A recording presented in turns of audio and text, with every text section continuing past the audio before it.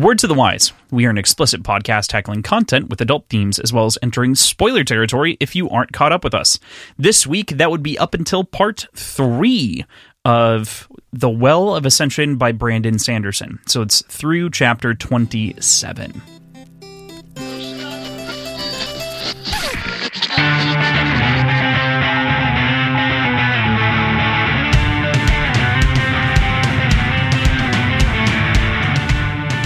Hey there, this is Cross. And I'm PJ. And we are Words and Whiskey, a podcast for veteran and novice readers alike. We tackle fiction novels and love to talk about what we're drinking. You should think of us as your intoxicating weekly book club. I think everybody should know that I was watching Crossland during that intro, and he definitely had to look over at his book to make sure he said the right name of the book. So I'm not going to lie, I did actually eye peek over at the book, despite having definitely read it. I have been burning through so many books lately that I was like, did I even grab the right one? Especially, I had 3 more Brandon Sanderson books arrive today. So I think I own them all now. I think I'm not missing any of them. Are you like a Brandon Sanderson stalker or something? Like, are we going to get in trouble for bits. like talking about him all the time? You know, I haven't turned him into a lampshade yet, so it's not a problem. But when I get there, you know, we'll make sure to address it. Yeah, there'll probably be a news release. We'll probably tweet about it, you know. One of us will. All right. So today is our 5th episode discussing The Well of Ascension by Brandon Sanderson, and we're going to chat about chapters 24 through 27. But first, let's talk about what we're drinking. PJ, what are you kicking off this show with? Well, I received a package in the mail yesterday with a bunch of fun bitters. Ooh. So you got like the big pack of the Bitterman stuff. I just got the 3-pack of the Hellfire, the Tiki, and the Mole.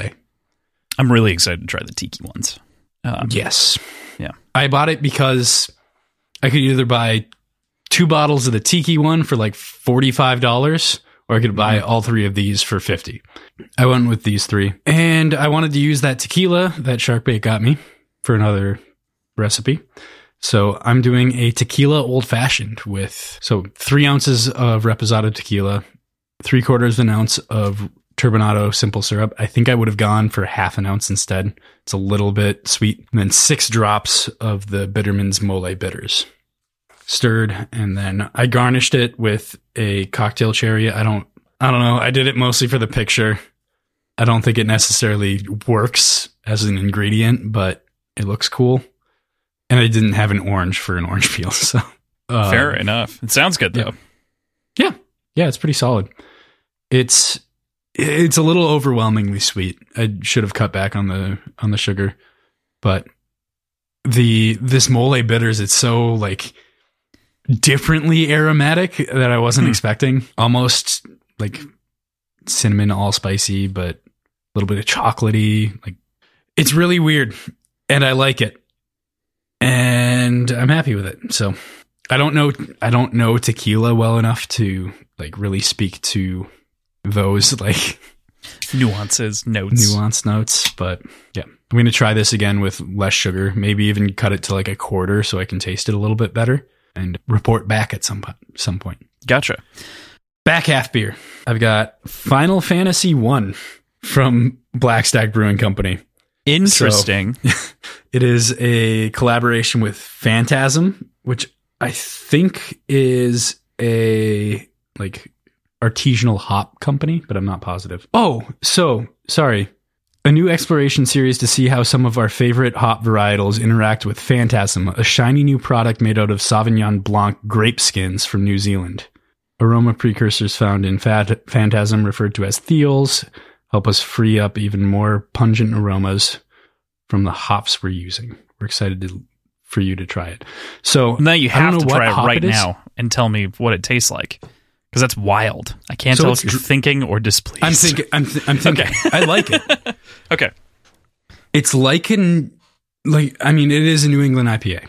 That's very clear up The front. grape skin thing was weird to me. But it's got like a dry note to it. It's subtle but good. I think I would have missed it without like reading that description and understanding that it was made from grape skins. But there is like a little bit of a I wouldn't go as far as saying like it's a tannic nature, but it's a little bit of like sort of a dry finish on it, which you don't usually get out of New England's. So, I mean, sounds tasty, and an interesting thing to experiment with too. Like, I wonder if they'll do all 16 Final Fantasies. Maybe they'll do Final Fantasy Tactics as well. Final Fantasy Dissidia X. They could do a whole Kingdom Hearts spin-off series. You know, like they could pull it off. You know, yeah. Brave Exodus. Is Kingdom Hearts technically part of the Final Fantasy universe? Well, the Final Fantasy universe isn't really connected, so they're all different stories, kind of segmented. Truth be told, Kingdom Hearts is the closest thing that there is to a connected universe. I've never played any Final Fantasy game. Yeah, they're not sequels. There are only a handful of sequels out there. Final Fantasy 13 technically has 3 games that are all labeled 13. There's like part 1, part 2, part 3, basically. Final Fantasy 7 has a couple of spin-offs, like 2 or 3 that are worth anything. There was like a flip phone game that they had. A lot of that came very later. Like that was much later after the game had came out. They were playing into the hype and the capabilities of the PS2. But the first Final Fantasy game to get a proper sequel was Final Fantasy X with 10x2. I could go off about this all day, but I will stop now. Kingdom Hearts is the closest thing. 10x2? 10-2. So okay. 10 is stylized as X. So right. It was called X2. Yeah. Yeah. I'm giving you shit. Yeah. I'm just being dumb also. So I recently, in my dumb time, of which I often listen to a book for the show, I typically will throw on like a game or something like that if I'm not going on like a walk or a bike ride or something. And the game that I started most recently was playing Final Fantasy X again for the first time since I was 12. So, really interesting camera system that makes no fucking sense with modern standards. It is a dated game. It is a remaster, not an update. And so it just looks better, but still functions the same. It's odd. All right. Not bad, though. I'm in this weird position where I recently got Tim's PS4. So I've got God of War for it. Super excited to play it. I've played it once. And now school's really like ramping. Yeah, I mean, you've only got like 7 weeks left at this point, so. Yeah. Yeah, just about. So I want to ask for recommendations for what to play. Not until you're done. Yeah. But not until I'm done. And once I'm done with school, then I'll get to actually jump into God of War. So fair point. Fair point. We were talking about your beer and the crazy name and went off on a crazy side tangent. Needless to say, I want to finish this core point since we were already there. Kingdom Hearts is as close as it gets to unifying the universes because multiple Final Fantasy characters linger in the same space as a bunch of Disney characters. So, gotcha. It's the only way that you'll see characters from 7 all and 10. Connected. That Kingdom Hearts was connected? Yeah. Oh, yeah. Yeah, that's like a central point. Gotcha. Yeah. Like Cloud is in the first game. And Sephiroth. I've never played those either. Which is Final Fantasy VII. Yeah. Yeah. Right. But you know who Cloud is. Like, it's impossible to not know. Okay. You've seen an image of Cloud Strife. Just Google it real quick. I mean, I'm sure I have. No. We're doing it. I'm committing to the bit. Do the Google. All right. You guys get to hear my clicky clacky. Yeah, that's his name. I don't know where Sephiroth came from. Sephiroth is a different character that I also mentioned. Gotcha. Okay, that's why. Oh, yeah. I have seen that before. Yeah, I was going to say, I'd be shocked. What an impractical sword. That's kind of the joke. It's not really a joke. It's actually pretty serious. It's a big dude sword. You know, it's like the emo kid at Hot Topic sword. This is where that like meme kind of comes from in our generation. So this is like the origin point of that meme. All right. Not entirely. Like Bleach was doing kind of something similar or whatever, but okay, cool. So Final Fantasy 1 is your beer. Other Final Fantasy fun fact, which this seems to line up with almost perfectly. When did that beer come out? I mean, like last week or two ago. So last week they released Final Fantasy Strangers in Paradise, of which is a prequel to the first game, to the original Final Fantasy, that sets up the villain that you kill in the first game. And so I think that that's probably why they maybe went that way, but it's also just a cool naming scheme with Phantasm, so it makes sense. Yeah. The timing is immaculate, is what I'm saying. Fair enough. So, yeah. Okay. 14's an MMO, Anyway, I'm done. Okay. All right. What are you drinking, Crossland? I am having a classic margarita. It's nothing fancy. It's something I've had a lot of times on the show. I just have a very busy week. And so I was like, let's go easy. So classic margarita is 2 ounces of the tequila of your choosing, 1 ounce dry curacao or triple sec of your choosing. I highly recommend dry curacao. I think it's the best in a margarita myself. And then 1 ounce lime. All right. So yeah. Yep. It is delectable. It is perfect. It is refreshing. It is amazing. I love me the 3-ingredient marg. I think it's almost a perfect cocktail. Yeah. The only reason it's even slightly inconsistent is because lime can be vaguely inconsistent when dealing with that much citrus. So that recipe for a margarita only works if you use good tequila. Yes, also true. Otherwise, you might need to sweet back it. If it's bad tequila, you typically need to add some simple or like orange juice. I've seen people use. Yeah. I disagree with orange juice in premise, but I have seen it. It's not crazy uncommon. And then, not an unfamiliar sight on the show. Again, I'm having a super lemon haze from Sycamore. It was so good that I went and bought another 4-pack because I drank a lot of it over the course of this week. And then Bingham and I drank most of it, and this is the last one that I have. But again, double IPA, made with lemons, really good. Sits on that like sour to IPA spectrum on the IPA heavy side, but it's got like just a nice little note there. So that's my back half beer. Perfect. Das the one. Okay. With that, let's get into our chapters. We start off here with chapter 24, and we start with Vin contemplating the 2 shadows that she feels as she burns bronze. One that's nearby watching her, and another north that is thrumming and thumping kind of as she's looking. So there are these 2 distinct shadows that she's kind of feeling. She's even tested it, requesting that one of Ellen's seekers burn and see if they could see or feel it as well, and they couldn't. The only other person who could has been 1,000 years dead, Alendi, of whom she barely knows his experience with. There's only a couple of notes, so she doesn't really have a whole lot to go off of. And of course, the question is, why could he? And I think I would throw in here as well, like, you starting to feel the relevance of this logbook? Maybe. So specifically, explicitly, yes, yeah. Right here. I think this is one of those signs that Quan talks about, where he said he saw all the signs pointing to Alendi being the hero of ages. And I'm guessing that this is one of those signs with the void that's been created by killing the Lord Ruler. Vin is in place to be this prophesized hero of ages, is my guess. Okay. Yeah. I don't know. Yeah. And the logbook as a whole is also kind of tantalizing in this way, because we can, I think, start to make some assumptions about what we're supposed to get from the logbook, right? Yeah. Yeah, I think so. I think a lot of it has to do with directly relating both Vin and, to a lesser extent, Ellen to Alendi and to this prophecy, and the cosmic goal of defeating the deepness, whatever that might be now. The deepness. Ooh.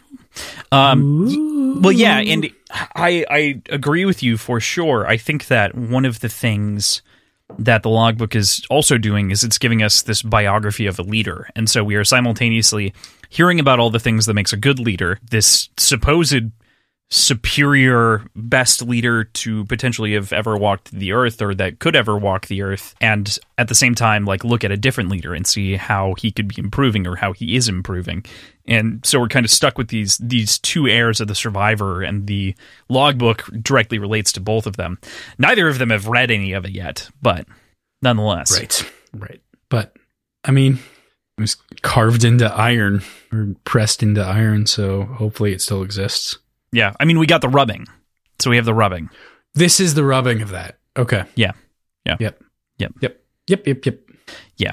So to move from there into sort of where the story goes after we start there, Zane is really kind of being is being handed to us as this really kind of tragic character. He's dealing with kind of what he describes as his own insanity and sort of dysfunction. At the same time, he's also dealing with living and dying, by the words of Straff Venture, of whom we know is just a massive pile of shit. And now it seems like he's starting to think that Vin could be his way out of here. But we know that Vin's taken. And he knows that Vin is taken. Like, what? Come on, dude. Come on, man. Yeah. Straff really doesn't have a great track record when it comes to like kids that'll follow in his footsteps, right? We can infer a lot about his sort of relationship with his children by the end of this. Yeah.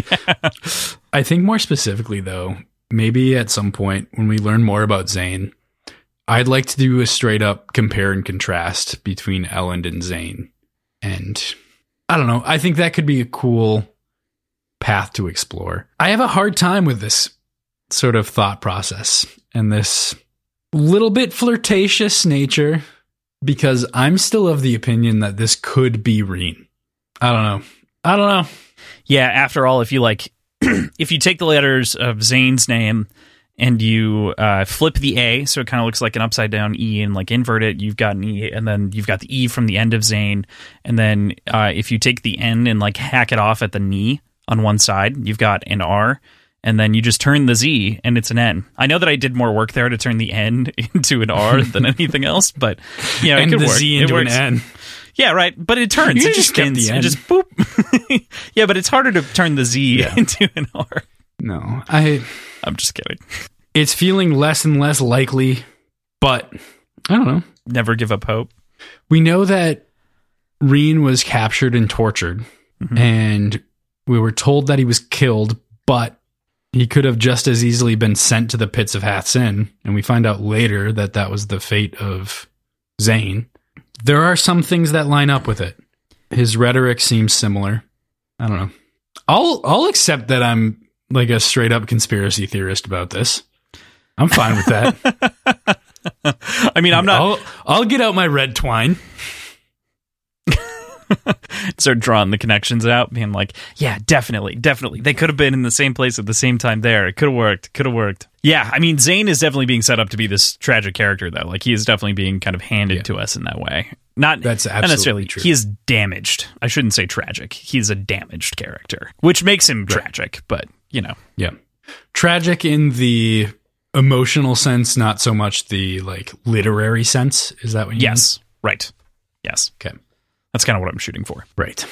And he also has this intense combination, or like he has this intense fascination about the satisfaction of her own power fantasy, like Vin's power fantasy from her youth, and is kind of like pushing her to recognize who he thinks their oppressors were, and that should be, you know, used against them because they seek to use them as tools, you know, kind of as though they're tools in the tool belt. And through that leverage, I think he's trying to place these seeds of doubt in our girl's mind, which is sad. Yeah. His points are so well grounded, though. You know, they make sense to a certain extent. And if Vin hadn't shaken as much of her cynicism as she has, and let's be real, she still has a healthy dose of cynicism in her. Yeah. Like, right. Not trying to say anything about her in that respect, but it's less than what it was. And I think if she hadn't shaken any of that, she would be way more inclined to agree with him. But like you mentioned, these are seeds, and they will take root, I think. Like, I think this will be a source of tension between like Vin and Elend. It's going to be really difficult to overcome. We'll find out. Yeah. They definitely are seeds right now, and I agree with you that it feels like something that Brandon is setting up to be paid off here, for sure. Most definitely. This is kind of those intro baby steps in a way that he's taking. Yeah. So, like this is my guess. I don't know if this counts as a prediction, so don't, like, if you want to, you can hold me to it, but my guess is this is going to be like something that builds and builds, and she's going to start thinking about it more and more. And then there's going to be like one task that Elend sends her on, and it's just going to be the straw that breaks the camel's back, and she's going to like explode about it. Yeah, because this is being kind of piled up. So Yeah. I don't know. Like, it's going to be some inconsequential task, but we'll get there. We'll get there at the end, but you see this kind of come into play and come into the spotlight a little bit after meeting with Straff at the end of this section, when he's talking about, like, we underestimated, like, we've got the best weapon in the world right now with Vin. Like, doesn't even refer, like, he refers to her as a weapon and, like, completely ignores any sort of humanity within her in that conversation. I definitely think we have to talk about that more when we get there, because I agree with you. I think that it's more a play at Straff's insecurities than it is anything else. But that's not to say that isn't, like, an innate presentation of Vin. And it's also the way that she's treating herself that way too, which isn't, like, and she's recognizing that she's treating herself that way and like feeling bad about it. Yep. So for her to be there listening to him talk about her like that can't be good for, like, or it is very good for Zane's, like, argument, I guess. I don't know. Yeah. Right. Yeah. I think we'll have more to explore there, PJ. I think we're gonna talk about it more. You saying that this rhetoric isn't just gonna, like, disappear and never be paid dissolve? Off? I don't. Could it be? I don't think it could. There's no fucking way. Would it dissolve as quickly as a tin orgasm with Duralumin? How instantaneous would that be? Oh, listen for more on the Devil's Cut. Oh, it got me. That'd be so. It's still in my head. I'm not going to go there. All right. Okay. Let's keep going. Okay. So moving into chapter 25, we start off with the logbook here, of course. And it says, he fathered no children, yet all the land became his progeny. Pretty straightforward little section. Well written, nice flourish. Feels like a historical kind of biblical text in a way. Yeah, I think this tells me, again, getting later, Straff Venture is not the hero of ages. Now, there's a question here. Are we talking right now? Do you think we're talking right now about the prophesied hero of ages, or do you think that we're talking specifically about Alendi? This feels more prophecy. Just the structure of the sentence feels different than the way that Quan typically talked about Alendi. Like, this feels less specified and, like, I don't know. This feels religious, the way that this is written.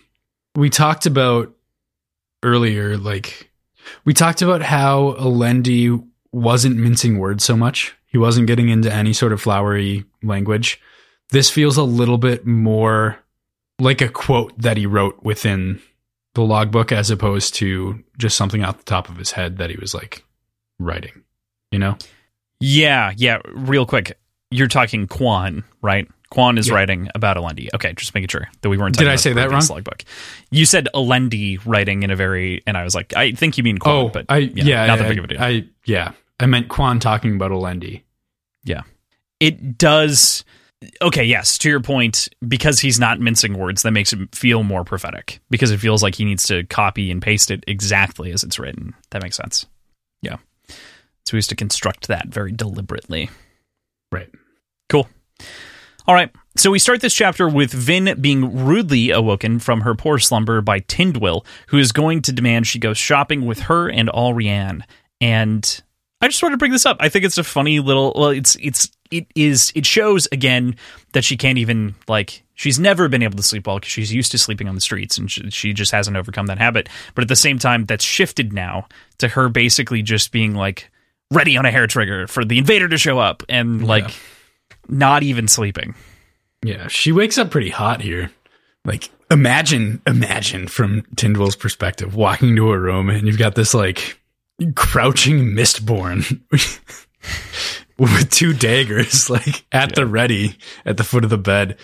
Is just fucking terrifying, especially knowing Vin's, like, reputation. It's got to be scary.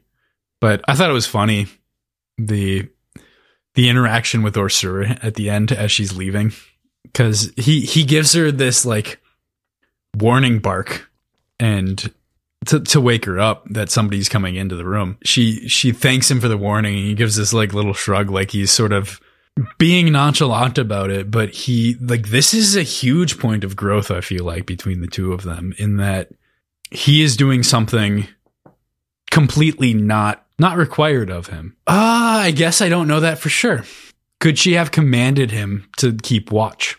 And that shrug is like, what was I going to do? I was commanded to do this, so like I have to comply. It's one of those. It's one of those two. It's just like a nonchalant shrug, and it's either subtle contempt or nonchalant, like trying to be cool about breaking or about going above and beyond his orders.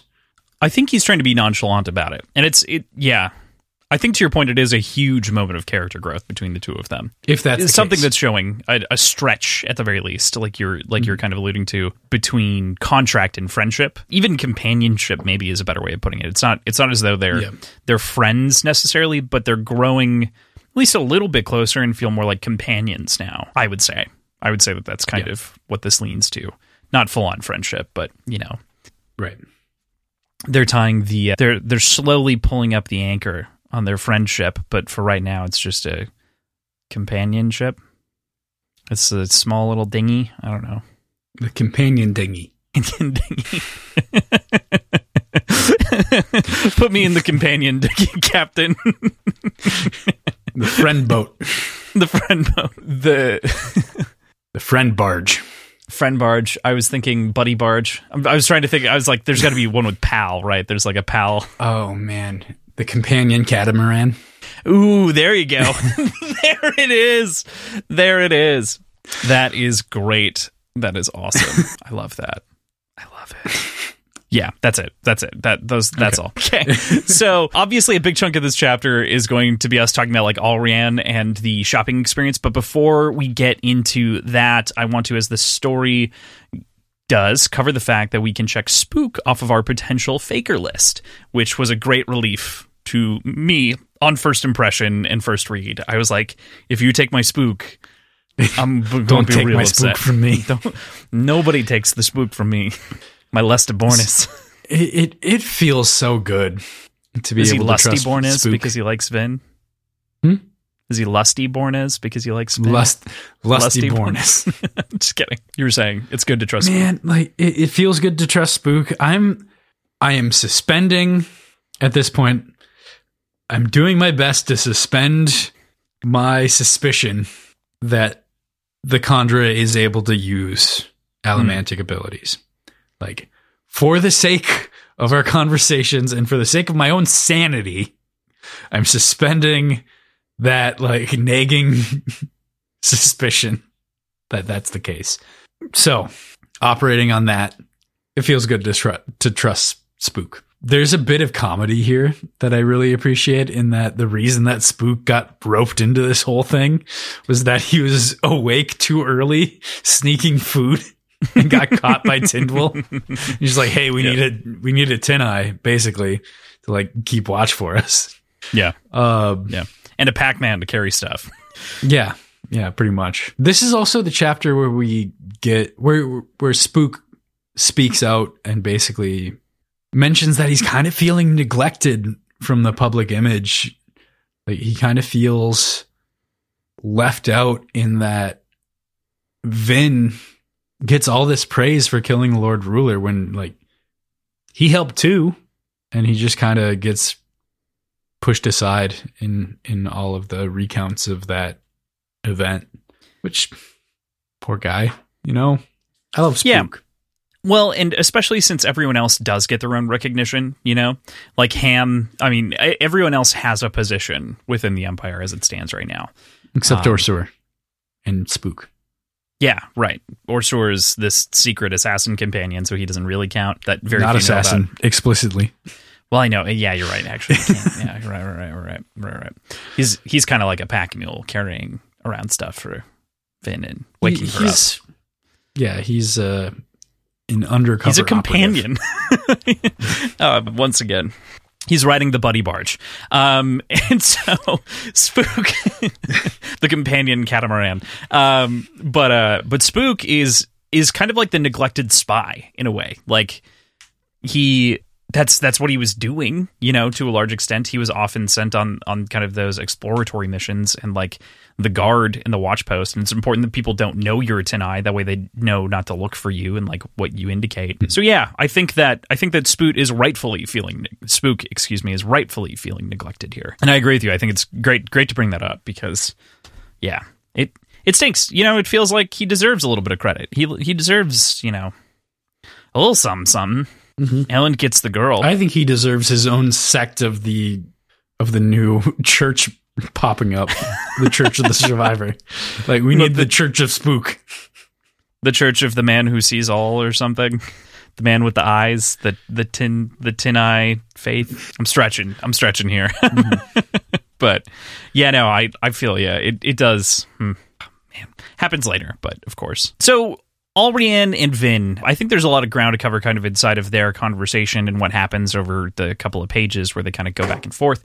But I think that regardless of the conversation, there's a huge thematic resonance here, especially when you look at the last book. The last story focused on the split and faked personality of Valette versus Vin, and that conflict is fairly central to kind of parts 2 and 3 and 4 of that novel. But now in Well of Ascension, it's really just Vin, and it's no longer the street urchin Vin, but it is remnants of that tucked into this Mistborn weapon identity that we've been talking about so much.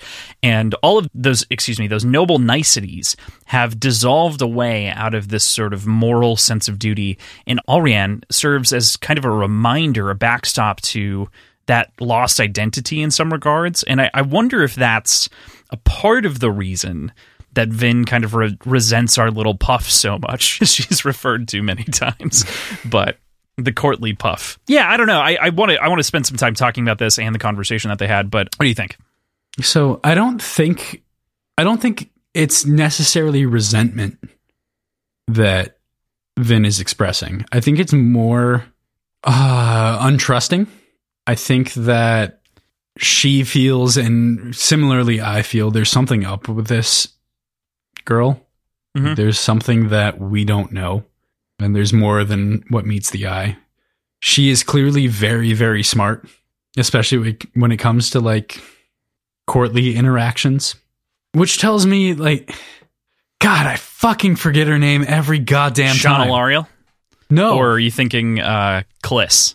Kliss. This has Kliss written all over for me. Like this seems like a very similar play dumb, but be the one that knows everything kind of person. So to me, Vin doesn't resent her.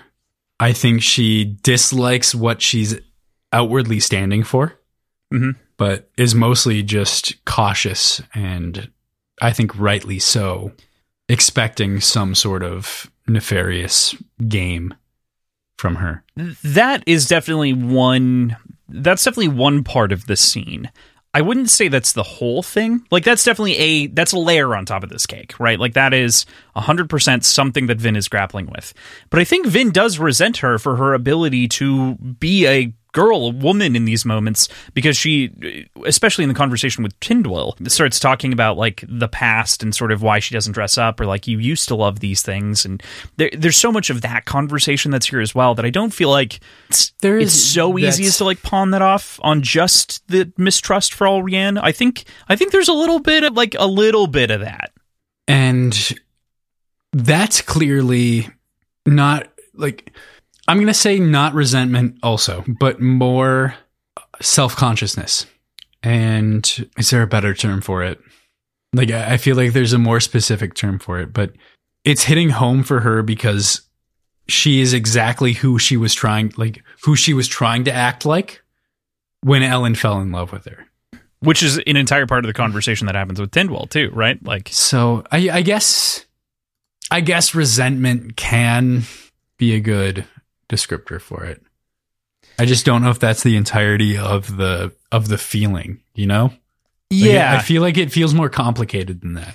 Yeah, it's more like she's wrestling with like, that's not who I am, and that's what Ellen fell in love with. So like, what is our relationship? You know? Yeah. And That's definitely a part of this conversation. I think that is another element. And I use the term resent if we can think of something better, absolutely. I think we're on the same page with kind of what we're shooting for. We might be, yeah. I think I understand what you're going with now. Yeah. Yeah, it's like... It's resentment, but it's more specific than resentment. You know? Yeah. Resentment is just kind of a general like bitter attitude. Maybe it's there's like tinges of regret that she can't be someone else as well. Like, and she places, I think, some of that frustration. Inadequacy. That's good. Yep. She does feel kind of inadequate because she can't be that way. But I think she places that and sort of registers it directly on Allrianne, especially in the way that she insults her. Vin is not one to insult someone. She is one to kind of say how it is. But I don't think that she's one often to cut to insults first, which is why I found this to be a little bit more perplexing. But I think it makes sense if we can paint that brushstroke a little bit with this other insecurity that she's feeling. I'm curious, though, because the insults happened before she even met her. She said, what was that pink thing that walked by the first time she saw her? So, but I think we could even go back and say that there's an element there. Like, she resents, it's almost like she resents her inability to be a woman. Like actually be, and by that I mean in the sense of like for, like the way that she wants to be for Elend. The way that she assumes Ellen wants a woman to be. Yes, right. Yes. Yep, exactly. I think we get a little bit of recourse on this by the end, but not immediately. We get it. Yeah. It's not all encompassing, but it is some reassurance from Elend in a very like stark way.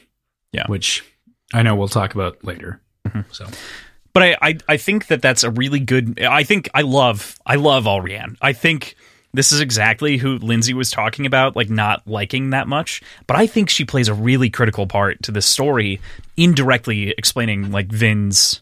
She's a foil. Yeah, she's totally a foil. Yeah. Yeah. Sometimes you can have a one-note foil like that, and that's fine. I'm not saying that she's one note, but right now that's what we have. Right, we assume we have a one-note foil. Sinister intent and some other things, but yeah. I want to address a correction here instead of the conversation that happens with Allrianne. They talk about Breezy, of course, because Breezy comes up all the time, and the fact that she refers to him as Breezy makes me laugh hysterically every time I read it. But on top of that, so we had previously said, we'd talked about Breeze's origin, and it's kind of dubious at best to me. As I've gone through, and I did review kind of what we said in the previous episode, and then I went back and reread annotations and went and double-checked a couple of things. Last episode, we'd clarified and said that there is an interesting tension that is created from that Breeze was a nobleman of a noble house as opposed to a Ska working for Kelsier, or even a half-Ska. Here, we haven't stated that he's a half-Ska. In annotations from Brandon, we haven't stated that he's a noble. So this isn't perfectly clear. So where are those annotations? They're on Brandon's website. Okay. He's published them for every book in Mistborn, or the original trilogy, I should say, at the very least. Gotcha. And The Way of Kings, a couple of other novels, but yeah. Interesting. So they're kind of chapter commentary, from the author. And I don't like to cite them often, but I did in my read pull that, and I was like, oh, I didn't even think about that inside of the story. And I think it's because it's not perfectly portrayed, especially when you have moments like this of where we question that sort of loyalty.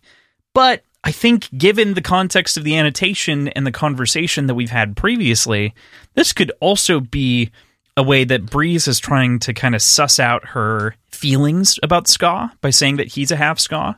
And it could be a way of him kind of working at her allegiances to understand where she stands on these issues better.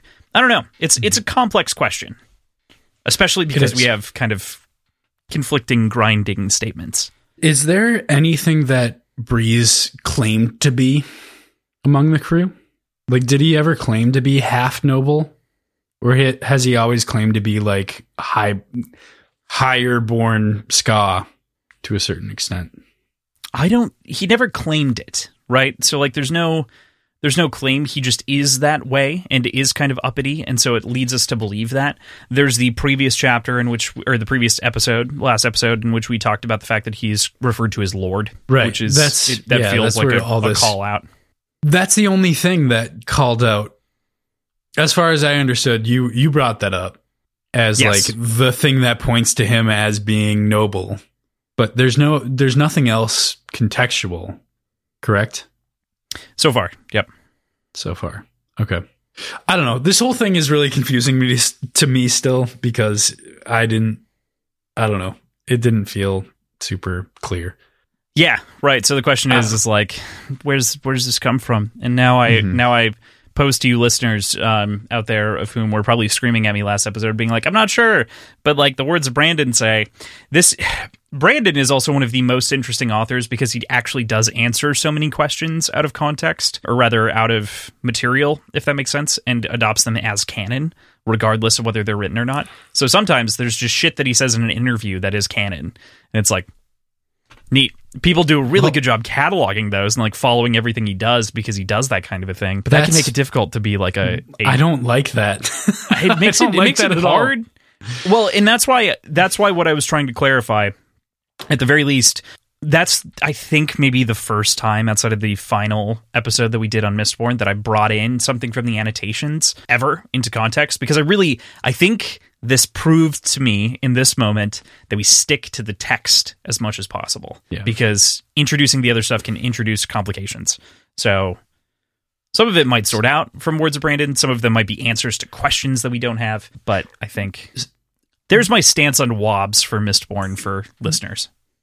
Out of the episode, I don't think we brought it up in the episode, but out of the episode, you brought up to me that there is, and I didn't catch this, and I didn't go back and reread it after you mentioned it to me, but doesn't Sazed also refer to Ham as Lord?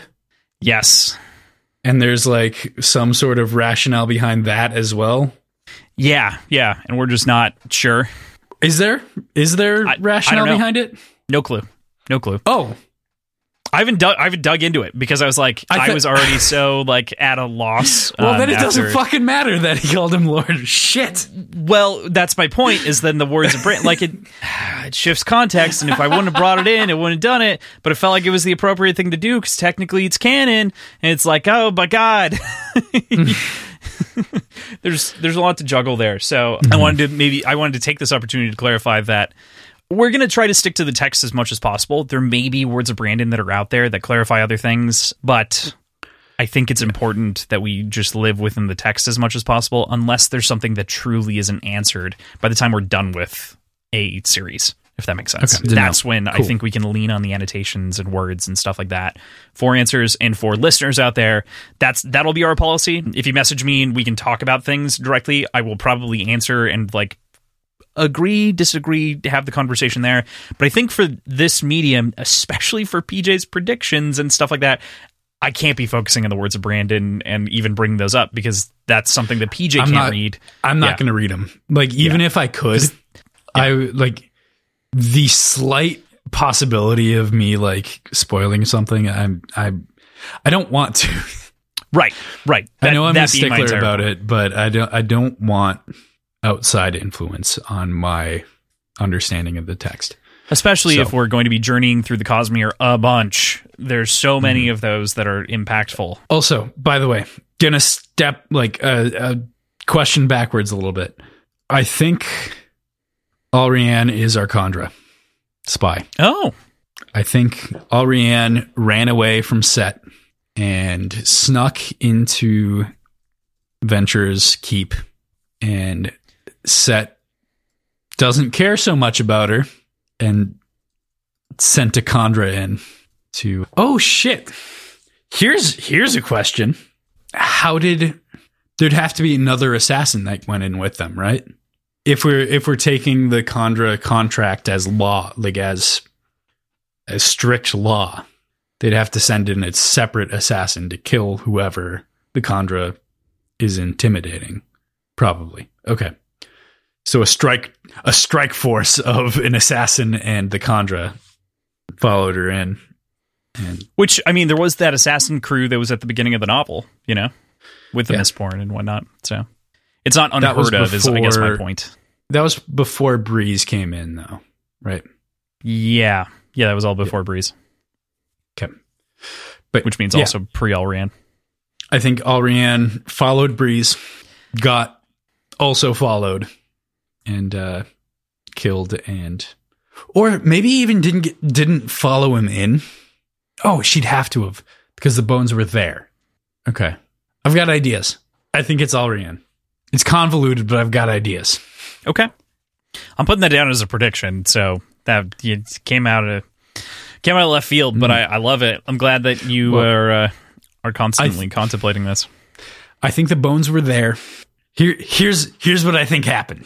Here we go. Wild shit. Alrian followed Breeze in. Was Breeze shit. Alrian didn't immediately follow Breeze in. No, I know that. Okay.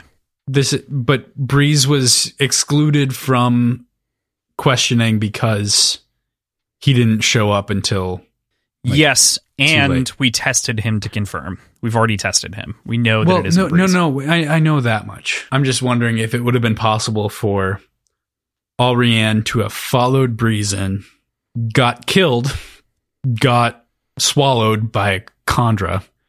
They all fucked off out of there, and then the Kandra came in. But Breeze was like preemptively excluded from like real serious contemplation because he showed up too late, right? Yeah, that's part of the reason. So he showed up after it happened. It couldn't have been him because there was no, like, it's likely that what happened to the other body happened during that time frame. Right. Around-ish that time frame. Okay. Not exactly, but around-ish before the Breeze thing happened. That's kind of the... Yeah. Maybe not then. I don't know. This is a mystery. I'm sticking with it for now. Like, this is going to change. I know this is going to change, but once I change this, like, prediction, I will drink for the one that I'm, like, switching. Fair enough. All right? Is that fair? Totally fair. What's so tough about having a conversation about this story is that it is a fucking mystery novel. This is an Agatha Christie novel to some degree. And so, like, I can't even, like, try to provide you with the context for things that you might have missed because it could be such an overt spoiler that I don't, you know? Does that make sense? Do you understand my point? It does. Thought process? Totally. Yeah. Because it's like, well, if you caught it, you might know, but you might not. I don't fucking know. I didn't put it together. I'll tell you that. But, cool. So that's our stance on Words of Brandon. Glad that we have that prediction in. And I think I'm going to try to keep the annotations out again until maybe we're done with the trilogy. I don't like the inclusion of them. I really don't like the inclusion. I'll be real. For the most part, they aren't canonizing changes like that. This is just one of those that was context. This isn't really, because we're having this discussion in the first place, this isn't really a spoiler. This is proven to be a fact later. But the problem is when the context of this being brought up was inside of the annotations, which is what caused me to think about it at this point when this fact was brought up, when I wrote the statement. Does that make sense? Okay. Yeah. Like, it is but textual eventually. There's no reason why Ham was also referred to as Lord? I don't know. That's the other part of the problem is, like, I didn't do that research. I just remember the Breeze one standing out, and that's a part of the conversation. Ham is not a noble, which is why you could also chalk it up to Sazed just calling his friends lords on, like, instinct. That's what I took. Like, that's how I took it, was, like, he was talking about leaders in the Empire at the moment, and Lord is a good word for that. Yeah. But yeah, right. And I think that's what it was intended to be. So the problem is that my brain then went and conflated facts that I knew from outside sources with the story, and so we are going to disentangle those facts going forward as best as possible. Cool. So, yeah. Again, I don't think that's really a spoiler because we've already had this conversation. We've kind of already spoiled it. We know that it's fact. It's not that big of a deal. The context of it being a fun conversation point was right here anyway. So it's not like nothing is being ruined by talking about this now. Okay. Cool. We're going to switch gears now and talk about Tindwyl breaking from the line of thinking about Alrian and pushing on something we've talked about between the two of us. Why Vin broke it off with Ellen to begin with, or like didn't break it off, excuse me, that's not the right terminology, didn't go ahead with the proposal, didn't accept the proposal. And I gotta say, from Tindwyl, these are some emotionally puncturing lines that come during this section. And Tindwyl, with Vin, is a wildly different character of whom I really appreciate. You can really sense her compassion here. Before, when we're talking about Allrianne, she says she's a product of her upbringing, as are you, which I think is a really, for me, it was a gut punch line to refer to the way that she behaves. And then she says, in a really moment of compassion, she says, "No, child, I wish to help you turn into whoever you are," in response to kind of Vin's blithe retort right before this. It makes me like Tindwyl a lot. So, first of all, I think I mentioned that I thought that Tindwyl would be like playing to whatever student she is like talking to, whatever teaching style they need. And that's explicitly proven to be true here. So I'm glad I had the grip on that properly. But she's such a cool character. Tindwyl's so cool. She's another keeper, correct? Yes. Yep. Yeah. And I know at a certain point she mentions what she's like focused on, but as far as we can tell here in biographies, like it's biographies. Okay. Yep. So that makes a ton of sense because she's focusing on like interactions and perceptions, and it's a fun, more emotional and less scholarly comparison to Sazed, and it shows sort of the depth and breadth of the keeper populace. I think it's so interesting that you pin this as her being. Are you saying that she's more emotional? Not emotional's wrong. Okay. But less scholarly. I don't know if I fully agree with that, but I see where you're coming from. I feel like we could get a little bit more narrow. Yeah. See, because I think Sazed indulges in flights of fancy a lot. And he does. That's true. I think he questions a lot more things versus she is like stern and direct. Even if like she's very rigid, I think, whereas Sazed is very aloof, if that makes sense. But I think that's more in line with what I'm talking about, wherein she is rigid because that's how she feels she needs to carry herself. Whereas Sazed is very book smart. Let's go with book smart. Yeah. No, and I guess I was probably dragging my own impressions of scholars into my brain when I was replying to your idea of it being scholarly. Where like scholars are generally the hardcore sticklers to books versus the way that we'd like scholars to be is ones who read a book and try to interpret it in many ways. She's a stickler about social conformities. True. In different situations.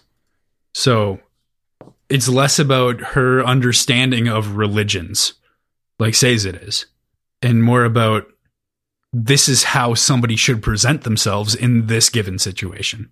And biographies makes perfect sense for that. Like understanding the biography of a king and several kings, like this is how kings should carry themselves.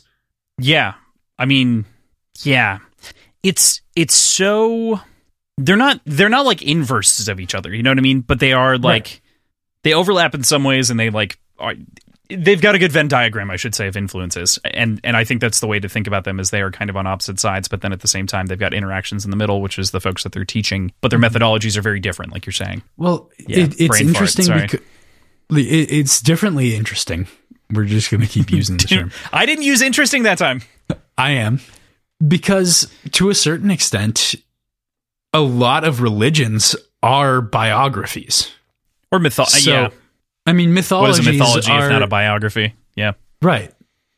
If there's a single entity that it follows, and if that entity is mortal. So I can see this like overlap potentially, but they are starkly different people in the way that they carry themselves. So it's a fun compare and contrast that we could put together for them. Yeah, and we do get that it is nice to have an additional lens on what the keepers could be, right? We were really stuck with Sazed last time. I don't even think we met another Terraceman in the last book. We didn't. So it's nice to at the very least have one counterpoint right now, or two technically with Quan. 3 if you count Rashek, I guess, but Rashek doesn't really count. Was Rashek a keeper? Was Quan a keeper? No. Keepers didn't exist until... No, you're right. I said Terraceman in addition. So, yeah. Gotcha. But, like, did we really, like, meet Rashek? No. Did we... We are meeting Quan gradually, so we can kind of get an understanding of Terrace people in general, but that's happening right now, so... And at about 10 words every 20 pages or so. Yeah, I love Tindwyl.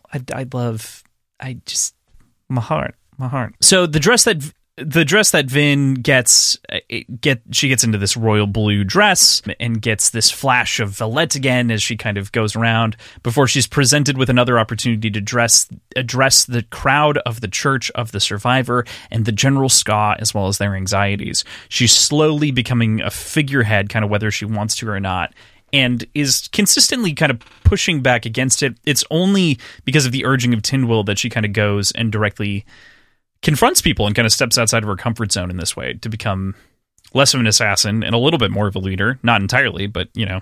Yeah. At least someone that they put their faith into, both metaphorically and in reality. Yeah. I found it odd a little bit, this interaction, because she clearly was able to just kind of go through the motions and do exactly what she needed to do. And, like, even though all of her, like, words were at odds with what she actually believed in. She mentions that she was lying to them, and she didn't seem to understand why she was actually making the remarks that she was making. It felt kind of out of body, the way that I read it, at least. And I'm wondering if there's something external pushing on her. Like, maybe there's something from Tindwyl, but she is acting in a way that's much more compassionate and stately than what she actually believes in and what she actually feels. And it just kind of sucks that this entire, like, moment of progression, I don't know about growth, because she doesn't feel it and she doesn't believe in it, but it is a progression in the way that she's, like, carrying herself within the community. And that whole moment is cut down at its knees by this attack on the wall that happens immediately afterwards. Yeah, it definitely is cut down at its knees. There's no pushback from me on that front. I think that to call it progression, I think is the right way to put it, because Vin doesn't take any time to internalize what this means, really. And so there's no immediate growth right now. And actively disagrees with it. She's in the camp that she just lied to everybody and doesn't understand why. Yeah. She doesn't I mean, she has been the quiet assassin, the quiet street urchin, you know, and her life has been that of the quiet person with a couple of friends. And so this is definitely pushing her outside of that comfort zone. Is that a good thing? You know, is this the right thing for Vin? Those are all valid questions, I think. But I think you're right. This moment does kind of get cut down by what happens next. Right. So we cut there, of course, to Elend. I hate that I just did that. Like, we get the moment, cut at the knees, and then we cut to fuck me. But well, that's not your fault. That's me. No, I mean it's fine. You already wrote all these questions. True, but so we move over to Elend and the siege on the walls, the attack from Straff being a massive flex on his part, saying, "Hey, I can still get you." Vin shows up at the last second to push away as many arrows as she possibly can that are coming in a hail. Correct me if I'm wrong. I don't think anyone dies here, or do we lose a couple of people? I don't remember from Elend's perspective, but some of Straff's men die. Yeah, because she knocks him back. Well, and Elend's forces managed to hit some, I think is explicitly what it says. Got it. I think there are some injuries on our side. Yeah, and also they're throwing Elmancers. A few soldiers fell. Elend soldiers killed because they'd been too proud to surrender the city. So there's even there's a racking of guilt there as well from Elend's perspective about the fact that if he would have surrendered, people wouldn't have died. Which kind of points to Elend as this moral paladin, right? Like Elend is truly lawful good, like strictly good guy, righteous path, high morality of, try to save as many people as possible, try to do the things that frees and benefits the most people as often as you possibly can. And that's at conflict with the base concept of what's going on around him. I mean, it's at conflict with the conflict in the story. Yeah. This moment. Yeah, this whole moment, it's like, from Staff's perspective, it's such a fucking power move, man. Yeah.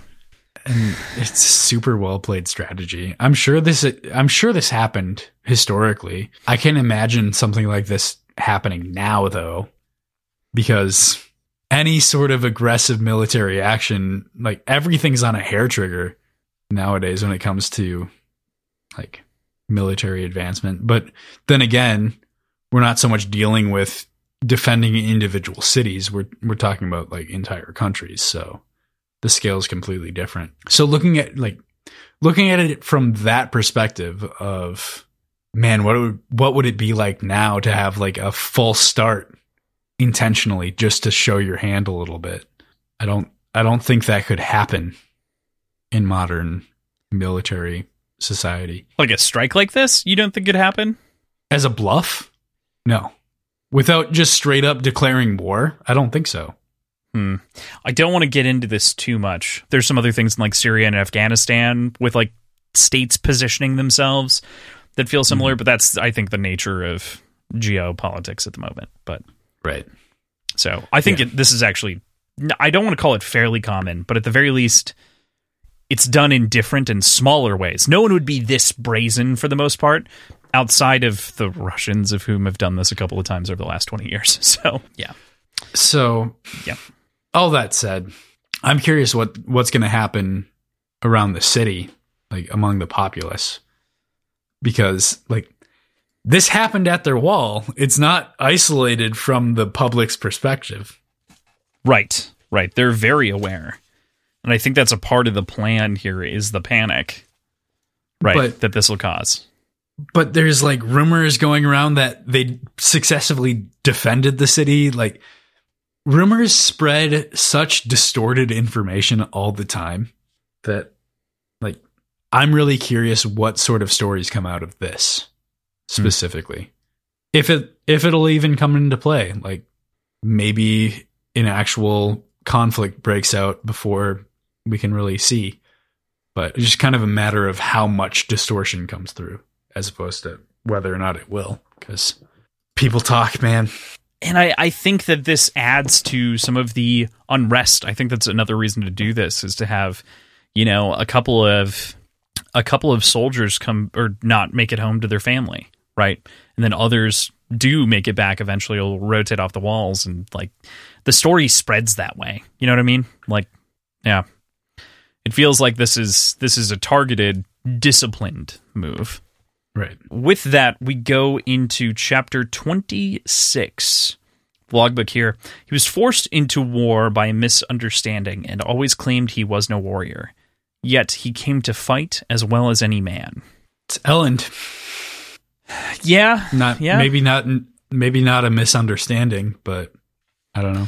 Or maybe the misunderstanding is yet to occur. Maybe. Could there be multiple Heroes of Ages, PJ?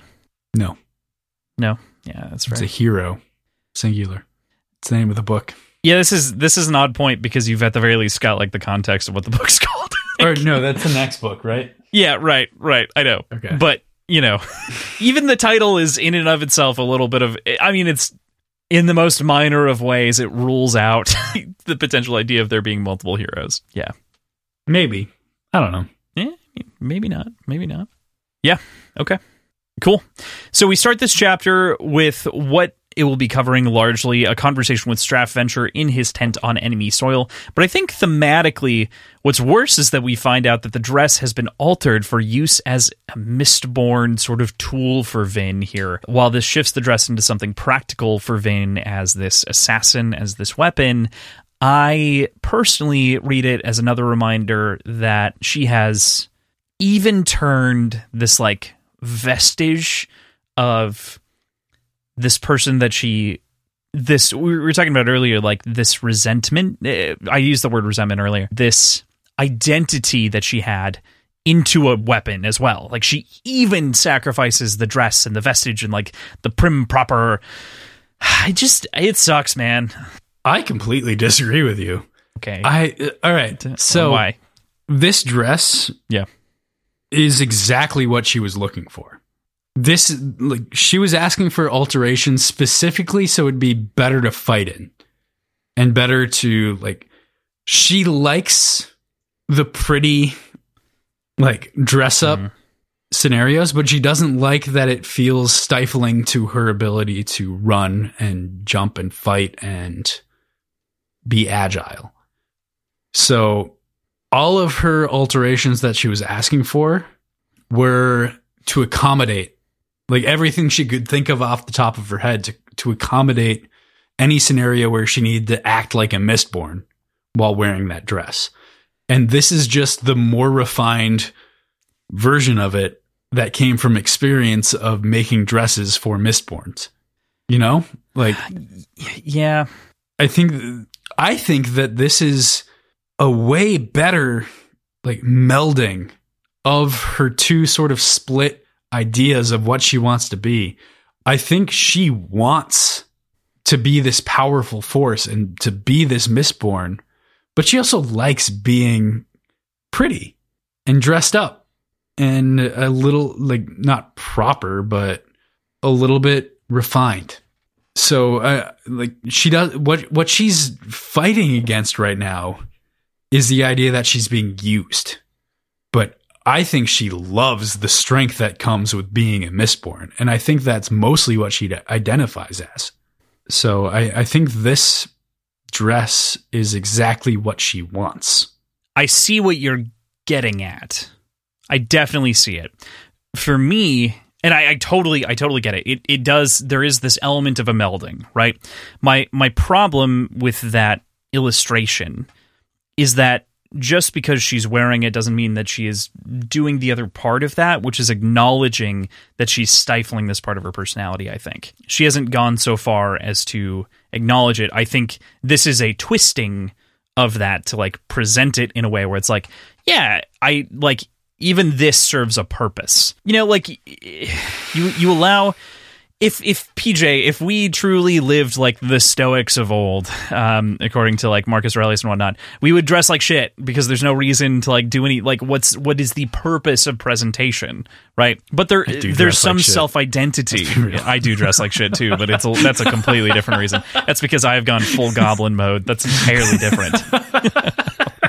I want to clarify. Band t-shirts. It's true. I am wearing an Angels and Arrows t-shirt, and PJ is wearing a Census Failed t-shirt. But that is 90% of my wardrobe.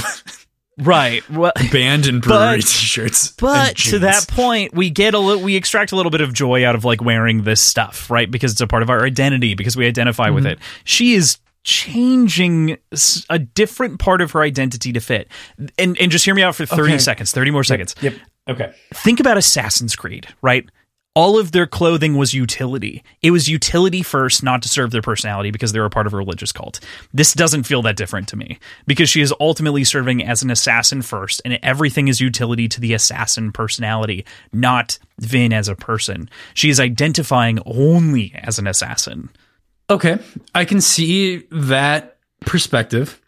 This is a good step. Let me preface with that. Yeah. This is a step, I guess. I can accept it being a step. Yeah. Fair. I think that she is constantly pining over the idea of dressing up like a noble, but her sticking point is that it's impractical. Mm-hmm. And she doesn't like the fact that she feels uncomfortable not being able to spring into action. But she shouldn't always be responsible. She can't save the world, you know? And I think that's part of the thing that she has to deal with. She can't save the world, but she doesn't strike me as somebody that wants to just relax and be a noble person. She likes the idea of looking pretty and being in these fancy garments. And she still gets that satisfaction out of this while also having a practicality to it. I'll give you this. If she does it again going forward, I think your point makes sense. I think right now we don't have that context because she hasn't been doing it up until this point. She'd be forced to go shopping. She didn't seek this out. She didn't seek this out as an identity luxury. She did. What? No. What do you mean? She didn't go shopping intentionally. Like, she was forced to go shopping. She was brought along, not against her will. Like, she had the option. Like, she didn't want to go. Stop. She didn't seek out the opportunity to go, sure. but she was given the out, and she was like explicitly told, "I'm not making you go." Yes, in a little bit of a guilty way. Yeah, like it's like a guilty. My mom's saying like you're going to stay at home and you're not going to get the dinner that we're all going to have, and it's like, well, fine, I'll go. But didn't she seem so much more enthusiastic about dressing up when she had the ability to give these alterations? Like, what she wants is a good-looking dress that she can also like act in. I think for her, it wasn't even just the alterations. The alterations were a nice touch on top of the whole thing. But she really flourished just in that moment on the dress, right? I think we skipped over this and we meant to talk about it, but like she was referred to by Tindwyl as like being majestic and graceful inside of that dress as well. And that is something that I think is a bit missing from this part of the context, is like the excuse for wearing a dress shouldn't be that I need to be armed to the teeth. You know what I mean? Like, yeah, okay, make alterations so you're comfortable. For sure. But the reason that these alterations are made is so that she can serve as an assassin. Well, but it's in service of that identity. The reason her alterations that she was asking for were for the same purpose. She'd just have to hide the allomantic like vials somewhere else, and she'd have to... This just gives her the opportunity to still be elegant while doing what she was going to do anyway. I don't think that there's anything bad about that at all, because anything bad about, like, if she hadn't asked for alterations at all and it just showed up like this, I think you have a good point. But she was looking for specific sweeping alterations to make her more like, to make the dress more practical as a Mistborn, and this dressmaker was more experienced than what Vin expected, and gave her like the best of the best alterations possible for what she was looking for. Anyway, I don't know. It to me, it didn't feel somber at all, or bittersweet even. Well, I'm not saying that she thinks of it as bittersweet or that she even reflects on that. I'm saying that I reflect on it as another point with her character where she is disassociating those identities so much and like superseding. So did you feel that way about her asking for alterations in the first? Okay. For the record, actually, she doesn't ask for those. Tindwyl does. Does she not at all? Yes, she does. Tindwyl asked for... I'll read it to you right here. I have it right here. Make the cuffs of the sleeve wide, Tindwyl said, and sew a couple of pockets into them for certain personal items. Vin doesn't ask. It's Tindwyl. No, but after that, she gets very specific about what she needs done to it in order to make it like comfortable for her. She needs like things taken in. She needs like slits opened up. Again, that's Tindwyl. The chest and waist can be tight, Tindwyl continued, but not restrictive. Lady Vin needs to be able to move freely. It's all Tindwyl. I feel like it's on 294. Vin gets okay, because I feel like Vin gets very specific about it. The big thing that Vin gets specific about is the color. That's the thing that Vin gets specific about. I really thought she asked about like slits being opened up on the sides. That's Tindwyl, man. Then I think we get the note later from. Well, we do get. You could do that, Vin said. Like, yeah, that's confirmation, though. That's like, confirmation, but she didn't realize that was a possibility. Right, because she's questioning her identity. I think that's my like, I guess, okay, to your point, that actually feeds in a little bit more that she's acknowledging that these identities can be merged a little bit better. She's seeing that as a possibility. I can concede that point inside of this, but she is not looking to even... She's not looking to even build that bridge between the sides of herself. Yeah, because I think they're at odds with each other. She doesn't realize that she sees them as opposing things that can't coexist.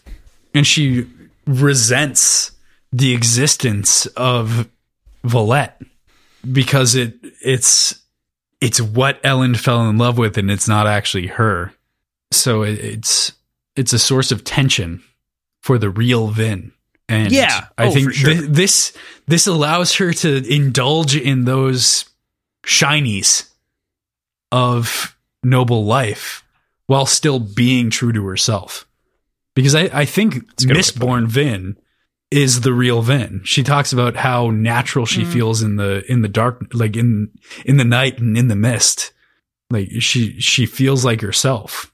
But she also has missed that part of her to some degree. I'm not disagreeing with you. Mm-hmm. I'm just saying that I think that is a perspective of someone who has been beaten down in various ways and feels enabled for the first time, right? There's this other side of her that she does feel like she's neglecting because she doesn't feel like she can be good enough for Elend and is completely turning off that side of her as a consequence of that. Isn't the blending of the two like the perfect situation? Yeah, but I guess my point is that I think that this is the wrong direction for this moment. Does that make sense? I disagree. I get what you're coming from, but I disagree. Yeah. I knew that this was going to be a big talking point because I think that it is. I think it's really important, like, as we've been talking about Allrianne, and I think that this section right here is underrated. I think a lot of people buzz over this, but I think that it is so much character growth and it's got so much depth because we can have conversations like this inside of the story because we have character moments, we have character notes, we've got great.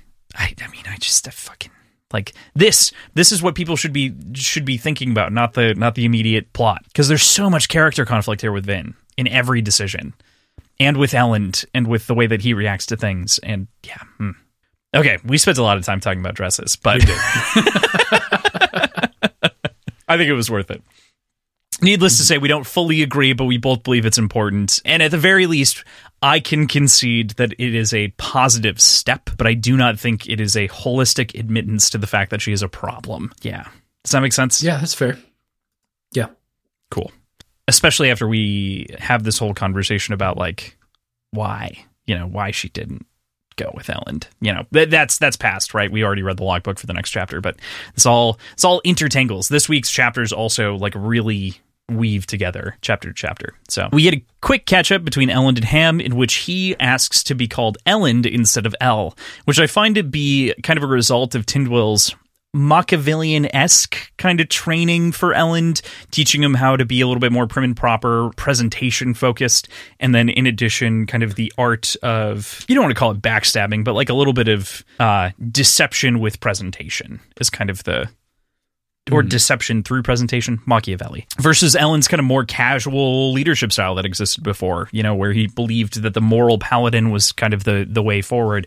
I've mentioned that a couple of times. I just think that that's a good way of like grouping his ideology in a really clean way, right, using that character trope. But while obviously he's sort of balancing his own style with her recommendations still, this one just shakes me a little bit, this change. We last week talked about how cool it was that he was coming to replace Kel in the eyes of his friends as El, So this is a step backwards in a way. It's one step backwards. Way. Yeah. In one way, yeah. It's a step backwards, but I don't think it's like it's not a committed step. And I think Elend, to a certain extent, kind of agrees with me in that, saying like, your majesty will come later. And my thought on that during this scene, and it's kind of moot by the end of this section, but why not just jump to your majesty right away? Because a slow, progressive sort of shift, ultimately, I think, leaves a weird taste in everybody's mouth, as it kind of feels like it's a methodical, trying to be casual about it, grab for power and grab for like status, like even among his friends. So that's why I bring up like the Machiavellian twist of the dagger, because that's what this feels like with his friends. It feels like he could have just explained why and asked to be called your majesty the entire time. Like, hey, we're friends. I get that. You get that. For the sake of this kingdom, I need to be taken more seriously. I need to hold a position above friend. And I need you to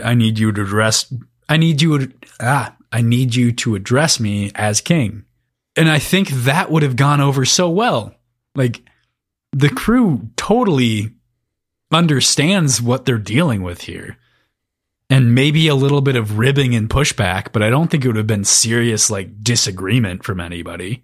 Mm-hmm. You know? Yeah, right. So, like, I feel like this compromise that Ellen comes to with himself is more or less a show of weakness as a leader. Okay.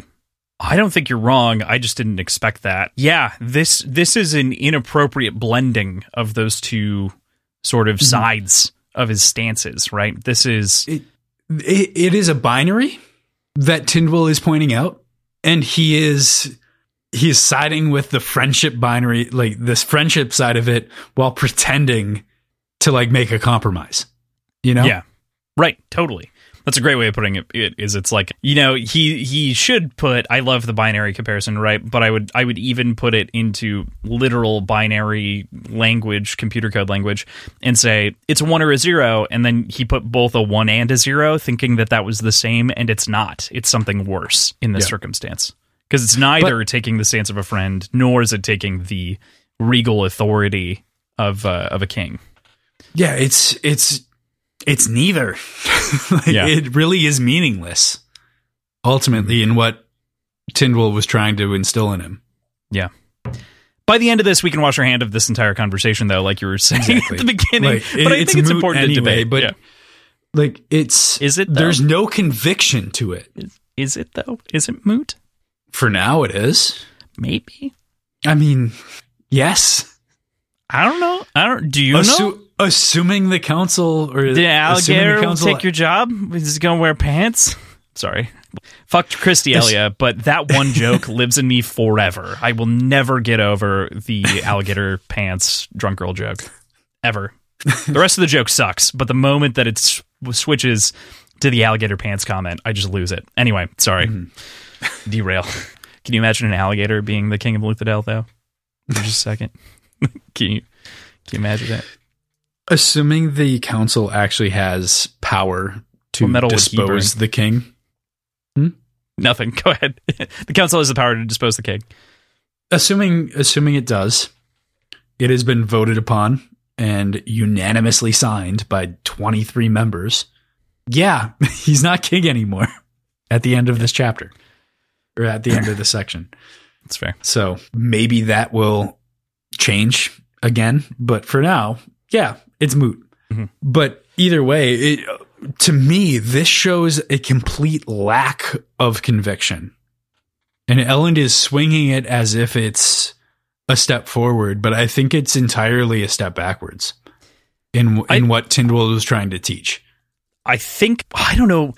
Okay, here's where I'd clarify. Well, I think you're right. In what Tindwyl is trying to teach, I think is important there. I think on the whole, it's just a step backwards, regardless. I think that it also would have been a mistake to fully embrace Tindwyl in this case. But I don't think that Elend has a reason to try to sort that out, because he's kind of just taking her advice carte blanche, you know? But he's doing neither. He's not saying, yeah, it's okay that my friends call me El. And he's not saying, yeah, my friends should call me your majesty. He is going directly in the middle, and there's no conviction on either side. Yeah, it's not better. That's a good point. I don't want to... He's convincing himself that this is forward progress, and it's not. Yeah. It's just landing himself in no man's land, really. Yep. Yeah, it does kind of strand him in that way. Because how do you move forward from that? You regress one way or another. On either side. On either side, it's a regression. Either back to what he was or forward and then eroding his friendship to some degree. Like creating an oddity of sorts. It'd be like if I said, yeah, I really want to go by Crossland. And like I try that out for like 6 months and I'm like, nah, I want to go by X. Can you call me X? Something's wrong with fuck you. Yeah, like, I thought we were friends. I call you shithead more often than I call you by your name. I just say yo, basically. Yeah, right, it's true. Half my texts are yo. I'm addressed as yo, and then I reply, yo, ? And then I wait 2 minutes, and PJ's like, here's the real thing. or you call. that's how our interactions work. Once you respond in turn, it's like, all right, he's around. I'll give him a call. I'll give him a ring. Do you remember that app that was just called Yo? Yes, I do. You've just adopted Does it that into your still personality. exist? It does not function. It does exist. It does not function because I did re-download it to try to push you an email notification inviting you back to the service like of a year ago. I thought of this idea. I thought it was a genius. I thought it was really funny. Well, a year ago, I didn't have an iPhone. No, but you could get the Yo. It was on the Android store. It was not. Let me download it again. It doesn't. No, I refuse because does just you could work. No, it didn't. That was the whole problem. Oh shit. Yeah. Okay. So like none of it functioned. It was just a broken application, but it still existed on the store. Anyway, this was like a year ago. It was the dumbest fucking app. App. We actually used it for like we did. It's described use case. It's true. It was literally a poke. Check if you're awake app for us, basically. Yeah, literally. Conversation last Thursday. Yo.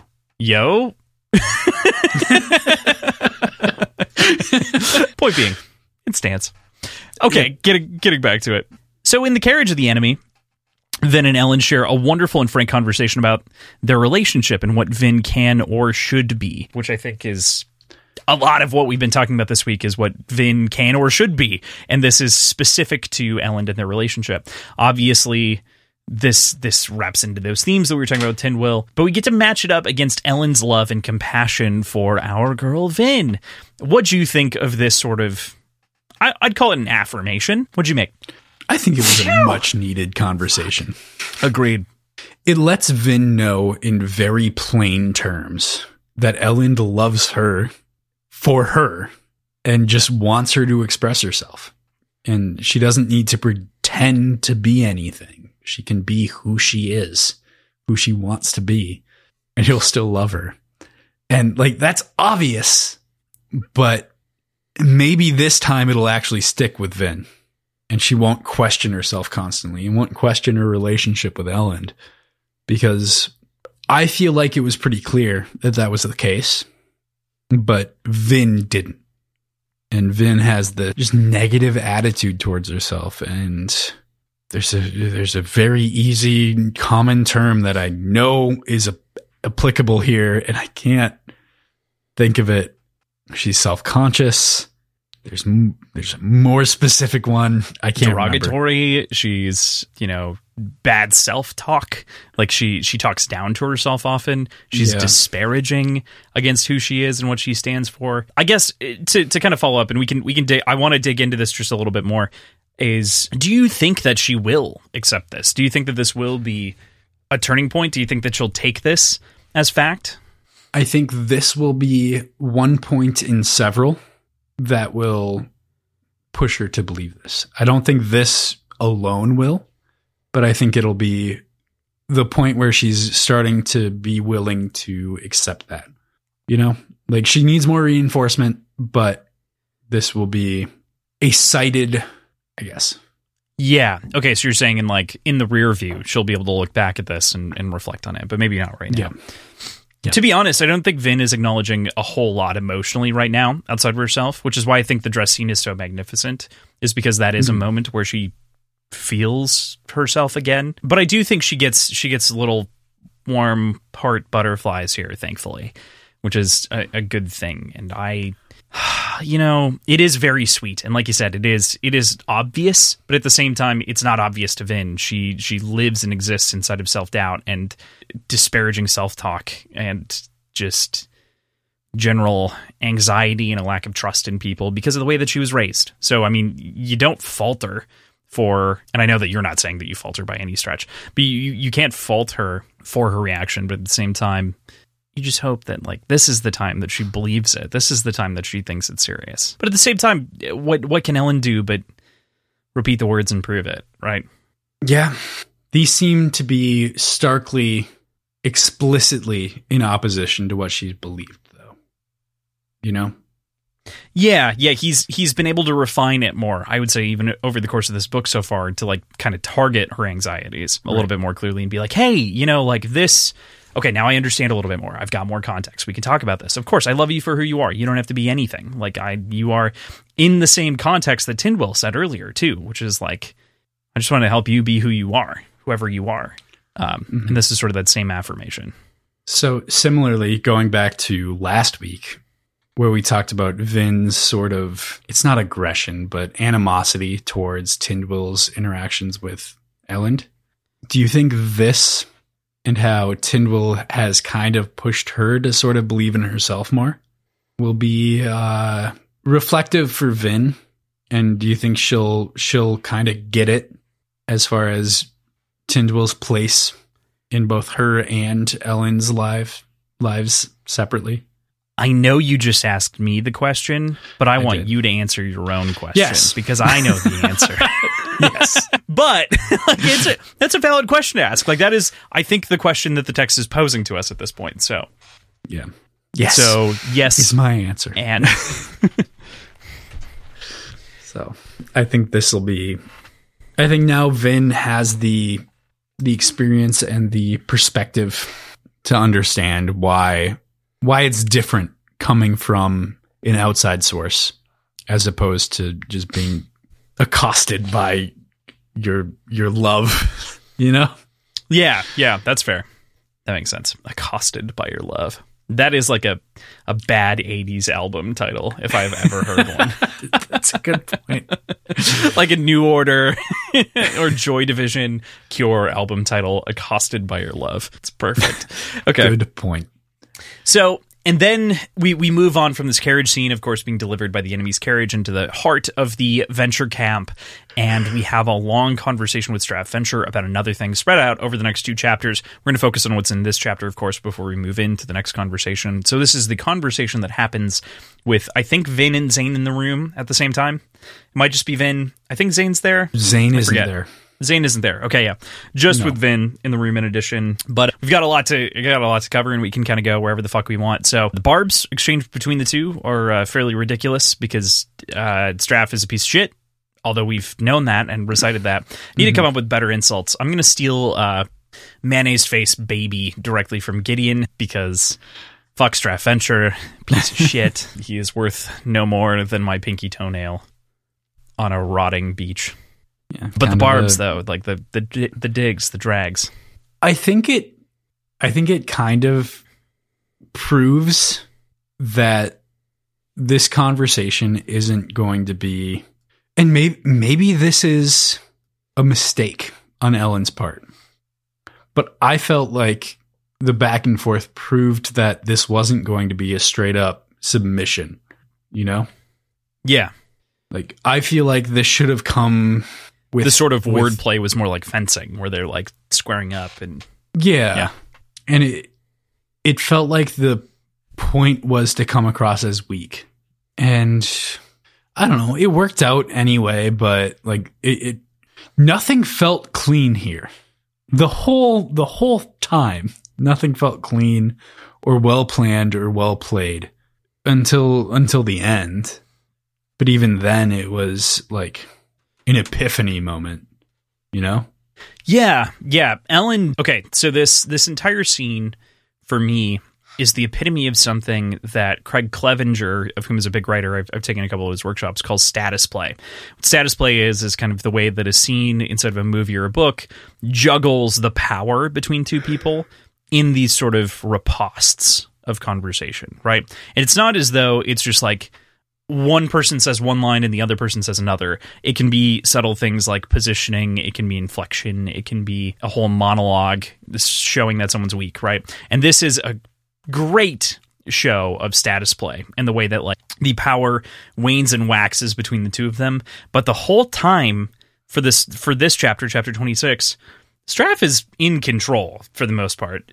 Elend is like kind of trying to fight his way up a hill. Yeah.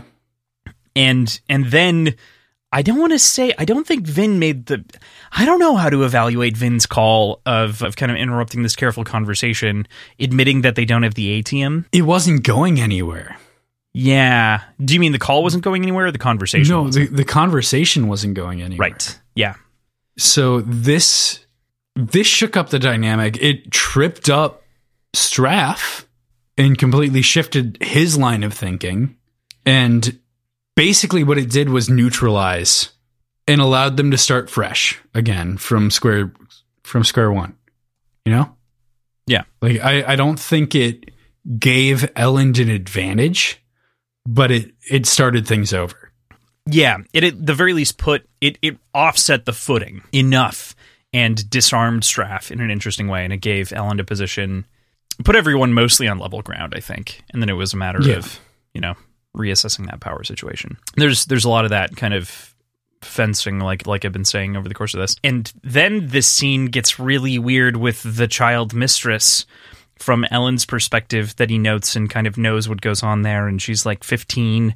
And he's pretty sure that he knows what that is. And we've already been in Straff's head previously thinking about women and sort of the way that he approaches.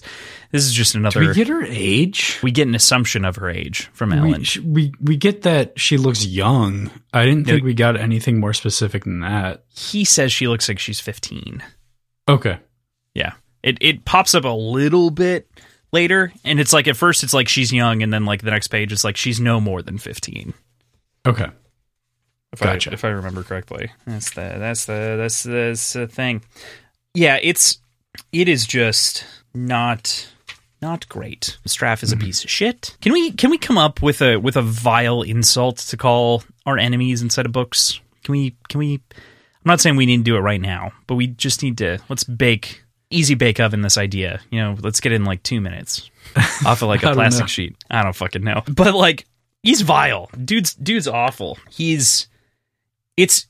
It's great in a way because he's not cartoony evil, if that makes sense. I think that Straff is actually a very complex type of villain, very maniacal and manipulative and awful even to his own progeny, because his progeny are like coins to him. We'll get to that in a second. But like, oh my God.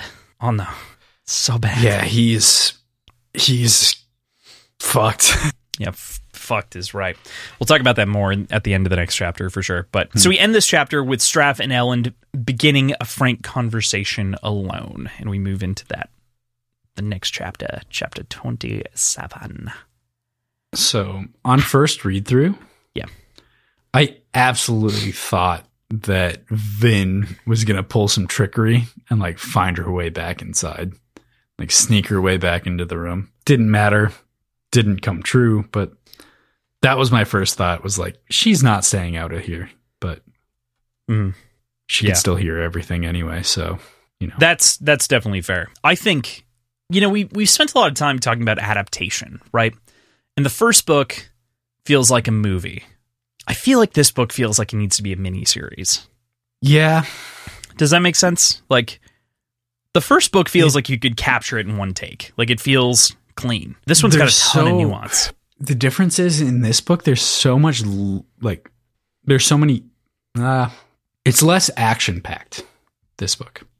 So, I wanted to do a comparison of action scenes. There's actually more action at this point than there was in Mistborn. I mean, but number of action scenes, sure. Yeah. But there's so much very distinct non-action scenes that kind of need to happen. That the you plot can't, is like, not strictly guided by the action scenes. Right. So you can't combine things like you could with Mistborn and make a single movie out of it. Like, this one's a lot more complex, and you'd need more time than a movie would allow. Yeah. And we're not even halfway it's through so distinct. Yet. I know, exactly. Yeah. But you're right. Like, there are more action scenes here, but those action scenes are shorter and less consequential, I feel like. Yeah. There's less gravitas to them. The ones that we've had so far. So, right. The like Attack on the Wall being a very short one, but one with consequence, actually. Like, that's actually a plot adjacent event, you know? Yeah. Okay, with that, we move into chapter 27. We start off here talking about the logbook. Really short one. Again, a lot of these are very short, as we've described before. He was no simple soldier. He was a force of leadership, a man that fate itself seemed to support. We got our boy Alendi. Yeah. This one feels kind of written as if, hear me out, like if we're looking at this tome, this metal tome, the previous one felt so much more like an actual quotation from a prophecy. This feels like what came right after the end of the end quote, you know? Oh yeah, sure. So this feels like the not citation, direct almost.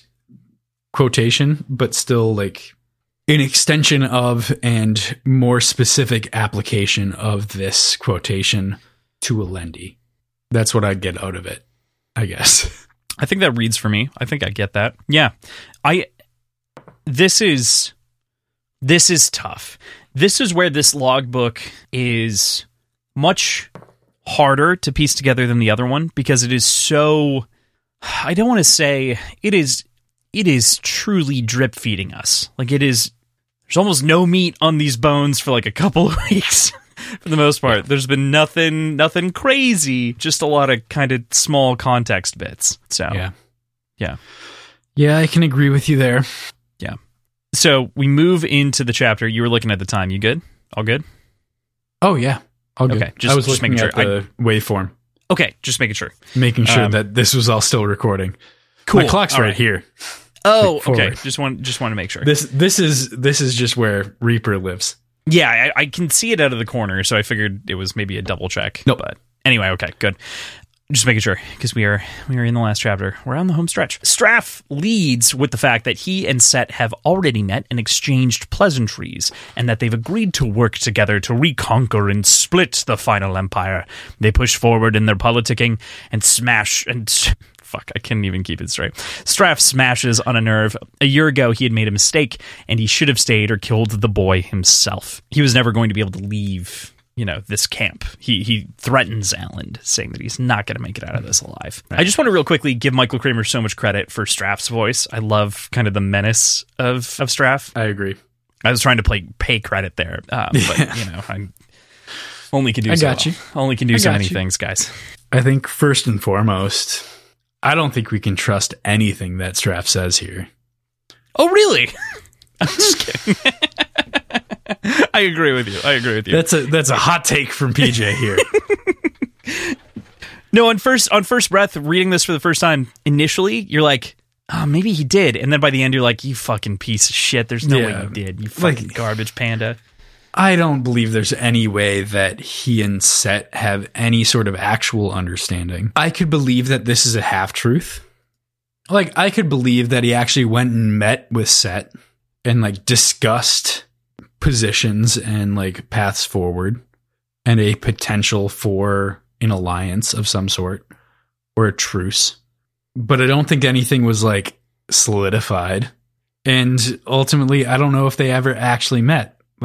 There is so much. What I'm inclined to believe is that he went and met with Set and talked about possibilities without any actual plans for a truce, but having that in your pocket and that conversation open allows for much more convincing lies or half-truths coming out of you in the future. So I think his conversation with Elend is entirely full of half-truths, and all of his claims are not necessarily strict lies, but aren't full truths either. Does that make sense?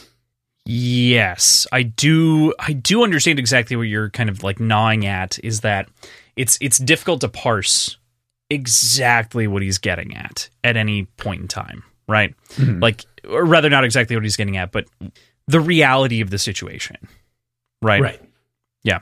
And I think more than anything else, I hear you on the part of thinking that he might have made some moves, some jostlings with Set, but I think it's just a flat out lie, man. I think it's just totally a bald face. I think you're a little tiny, spermy piece of shit that doesn't matter to me, and I think that's what he's doing. But I think he's also somebody that understands the benefit of having open discourse. Probably true, yeah. With an opposing army.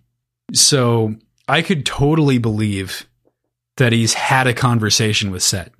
Whether or not that came to anything tangible or not, Who knows?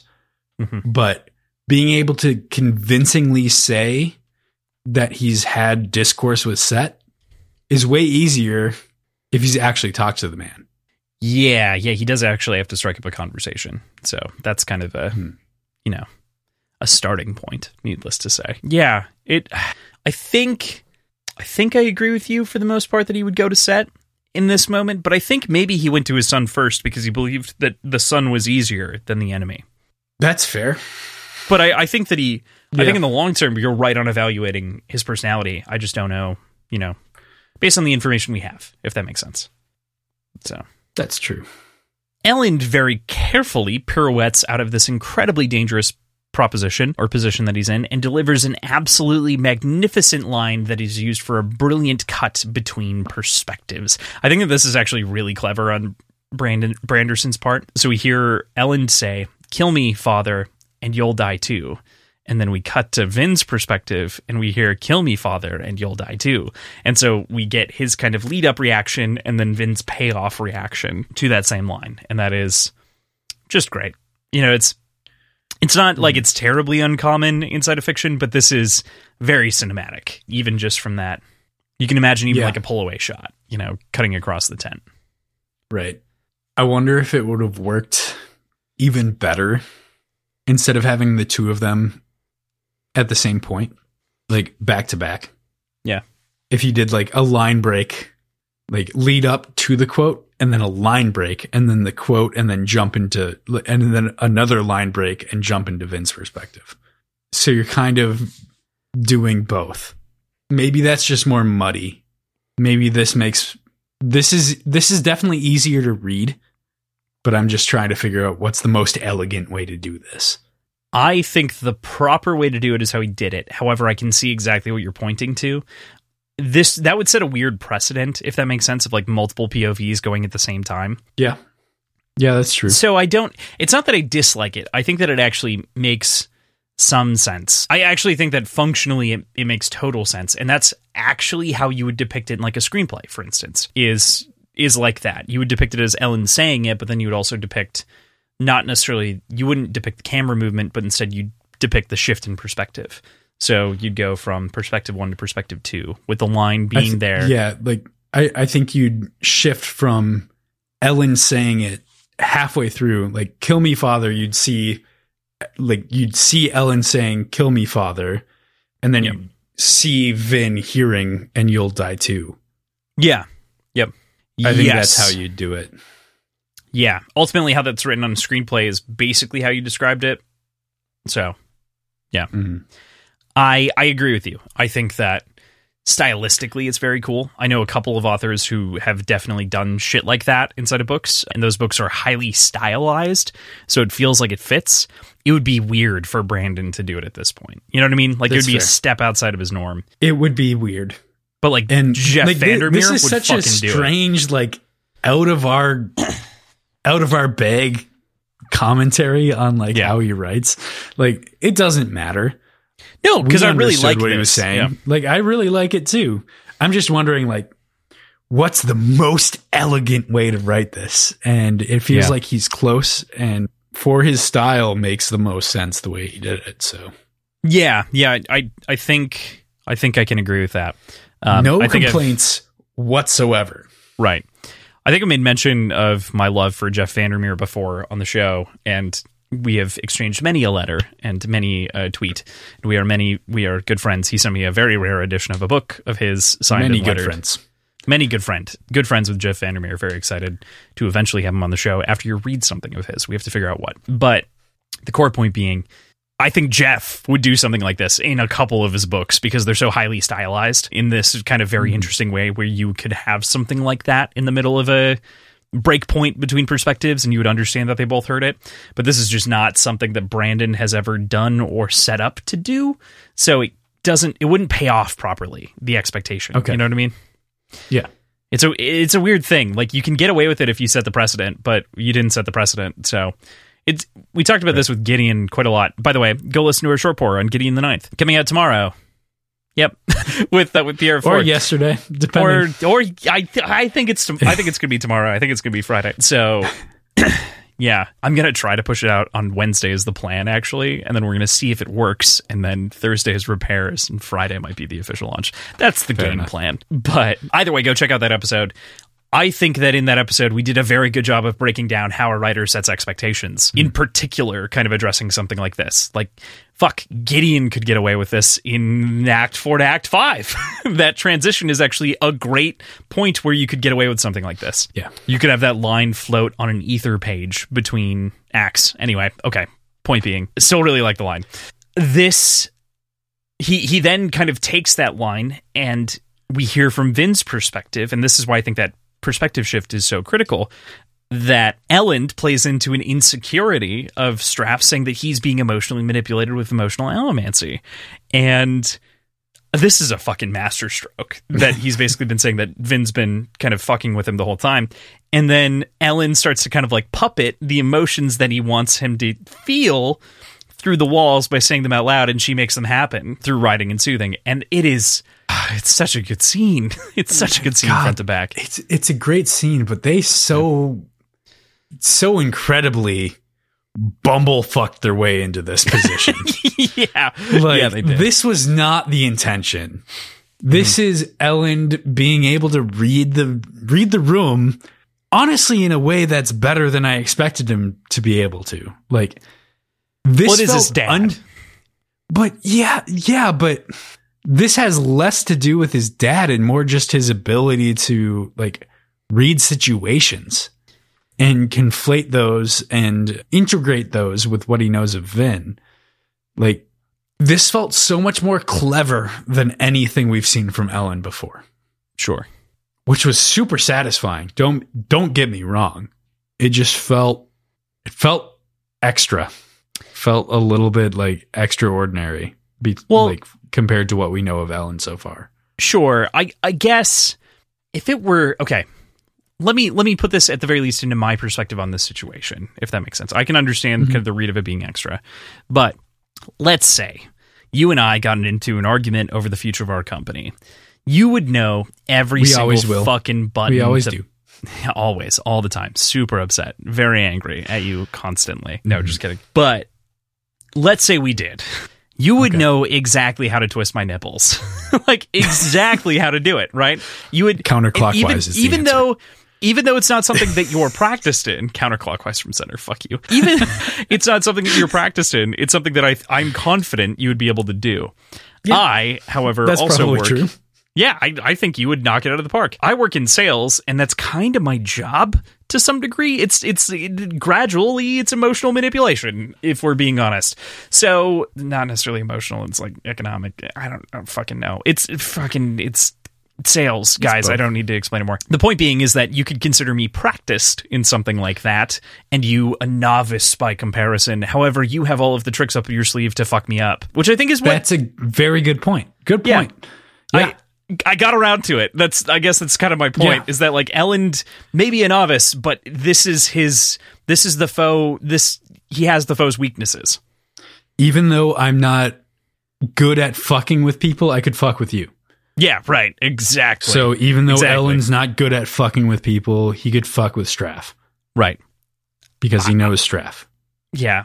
I get that completely, and that is like the best way you could have described it. I can't think of it any other way for the most part. It's like you have to. It's a talent, it's a skill, and we hope that Elend develops the other abilities so that he can do this with other people, because he obviously has Set and Josties variously to deal with as well. But Josties is going to get decapitated by his own army. Let's be real.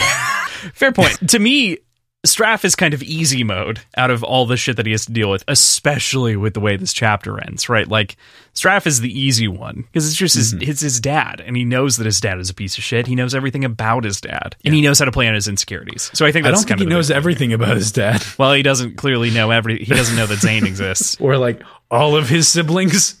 Entire like task force of siblings. Yeah, we're going to talk about that in a moment. But to your point before I mentioned that, they almost fumbled the fucking bag. Like, they almost fucked this entire thing up still. And this is a masterstroke to pull it out of that bumblefuck that you said it was into something that was salvaged, and anxiety, and a way for Elend to escape this camp. I can't remember where I first heard the term bumblefuck. I really can't remember. I feel like we might have been together. It might have been like something shared between the two of us. But it's one of my favorite words at this point. I agree. I use it more often than I should. Do you remember where it came from? Like, No. I feel like it was probably a year and a half ago, maybe. I don't remember. A year and a half ago, when we started using bumblefuck? Yeah. No, it was longer ago than that, my friend. Okay. Yeah. Yeah, For you're sure. probably right. Yeah, we've been running this podcast for nearly 2 years. Oh, shit. Yep. Yeah. Okay. It's probably like It was probably like before the 6 podcast. years. I bet it's like 6 years ago that we started using the term bumblefuck. Yeah, that might be true. Yeah, because we've always had a fascination with incredible insults. I mean, like, what was the lizard fucking one? It wasn't lizard fucking any PETA or anyone at home, but it was something of a tune with that. You lizard licking fuck. I can't remember. It sounds like an Always Sunny insult, you know? And to be fair, bumblefuck probably came from Always Sunny. I could believe that. Yeah, I could believe that. it might have. For us, I mean, not necessarily that it originated there, but okay. Right. Point being, I love Whatever it bumblefuck is. as a term. And they almost fumbled the bag and bumblefucked their way into a early grave, but they stepped out. They their 6 survived. feet. Yeah, of that 6 feet tomb. So obviously, the other part of the scene that's going on, we've got the soothing going on, we've got the conversation with Straff and Elend, and then we have Zane show up and kind of this maniacal energy, it's kind of exuding from this man every time that he's in the fucking room, and he's sitting there talking. He has this conversation with Vin, and he says, "Tell me, why is it always people like you and me have to be the knives?" It's such a good line, A. It's such a good line. This is one of my favorite lines. Every time Zane talks, it is so well executed. Such a good character. But it also strikes kind of at the heart at what he's talking about to Vin privately and this part of her personality that she's dealing with, right? Like we've got a lot of different things juggling around here that juggle around Vin's identity, right? That she's now acquired after the last book. But predominantly, Zane's pushing on a very different element or note than anyone else is. Not of you can be more than just, be who you need to be. He's pushing on this note of her being superior in the form that she is as a Mistborn, as the one who killed the Lord Ruler. Yeah. And he further presses, of course, to kind of end this little bit on the why of Elend and her relationship with him. Right. I seriously can't reiterate enough how much this wormy voice reminds me of Reen. Like it I know it's not the same as like Reen's constant rhetoric of inadequacy, I guess, for Vin. It's not the same, but it has the same vibe, I guess. It's not as disembodied as Reen's voice was. Like there's somebody tangible to it, and it's actively being said, as opposed to Vin's mind conjuring what she thinks Reen would say in this moment. Like it's not the same, but it gives me the same feeling. It does have a similar sinister kind of note to it.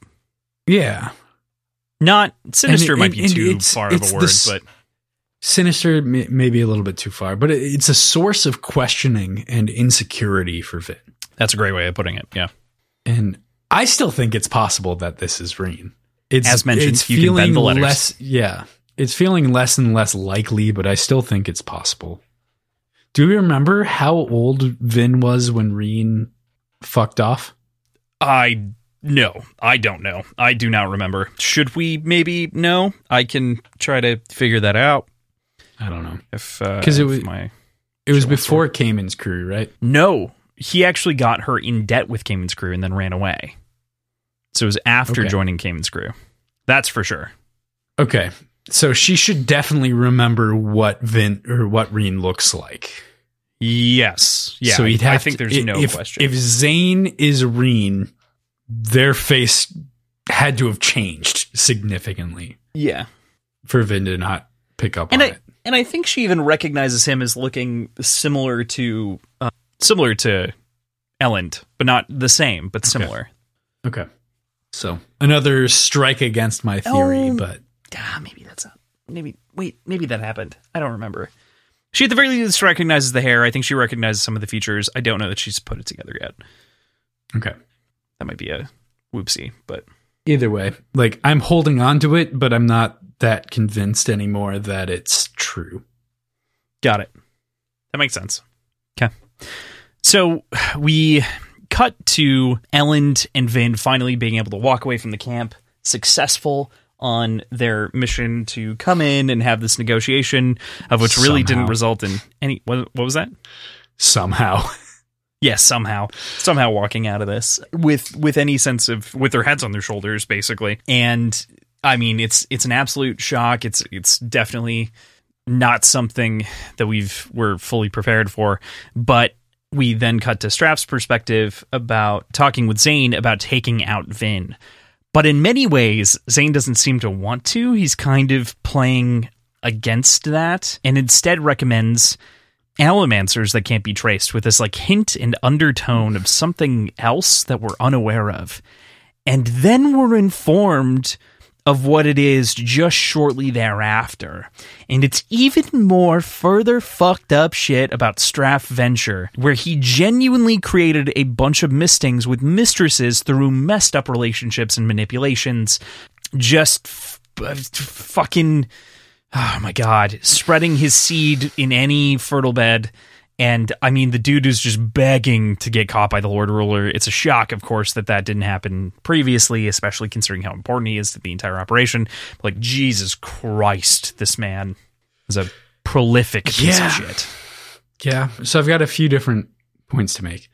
First of all, he straight up turned himself into a misting factory. But the other part, I want to add just a smidge there. In order to make sure that they're mistings, he has to make sure that they snap. Excuse me. That's a good point. Like, so he has to raise the kids or have the kids raised for a while and then snap them or attempt to snap them.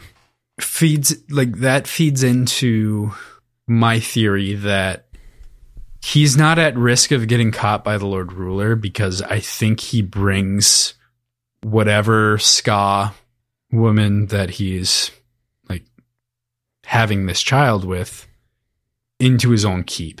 Like, I don't think they're out in the world kind of willy-nilly. Like, he's very clearly keeping them close. I think it's a little bit worse than that. I think, and I think you're right, but I think I would shift away from bringing them into the keep and likely putting them into the pits of Hathsin because of like Zane's scars and things like that, right? The mothers? I'm not saying the mothers. I'm saying the children. I'm talking the mothers, because the mothers are the way that he would get caught. He's got an entourage, as they've been described in this kind of... I don't think entourage is the word that's used, but he brought many mistresses, of which have been addressed in the previous sections. So I would assume, similarly, he was probably dragging them around with him. And at that point, you're probably right. It's probably a majority of his servants. Yeah. So I don't think he's that at risk of getting caught by the Lord Ruler previously. For that reason. Gross, really kind of fucked up that I've got here. As far as allomancy goes, and mistings and mistborns and bloodline purification goes, I know that he doesn't seem like he'd be above it, but would there be a benefit to him, like, procreating with his own children that are mistings as a means of trying to produce mistborn? Well, it's fucked. That's super fucked. But this dude more is so fucked. than everything else. This is like a step beyond, I think, where he's been described, but it's not unattainable. You know what I mean? It's not like it's not like unbelievable. Yeah. It's a step past what he's done, but it's the dude's sunk to. And we know that dehumanizing lows. Sorry, just wanted to the strength of people's mantic abilities are directly or statistically proportional to the purity of their bloodlines. So if he's intentionally, essentially turning himself into a breeding program with his own children that are already mistings, because he's a Misting and he's of a very pure bloodline. Does that purify it further and create a higher probability of a Mistborn or at least Misting offspring? I know we don't have the answers yet. One would assume we don't have the answers, but one would assume it would. Yeah. And I don't think that Straff Venture is above that line of inquiry. Pursuit. Yeah, right. Yeah. Considering the child that he brings in as his mistress. Right. The 15-year-old, right? I could totally believe that that's one of his children. And his perspective this week ends on like one of the most vile notes that I've seen this like book and Brandon in general take, which is like he's going to imagine fucking Vin when he's fucking this 15-year-old, like, and that's good enough for him for the time being. That satiates that like need and desire, and that is all kinds of fucked up. Seriously, like actual genuine like whoa levels of yeah. What a bastard person. Yeah. There have been few characters in fiction that I've wanted to die more. And Straff comes off as like a put him down for everyone's sake. It's not just it's all of the people he abuses. It's the system that he upholds. It's the continuation of the repression of the Lord Ruler previously through still utilizing the obligators. There's so much here. Straight up, first book, in the Final Empire, I understood the hatred for Straff, but I didn't quite understand how aggressive of a take you were taking. You were about it.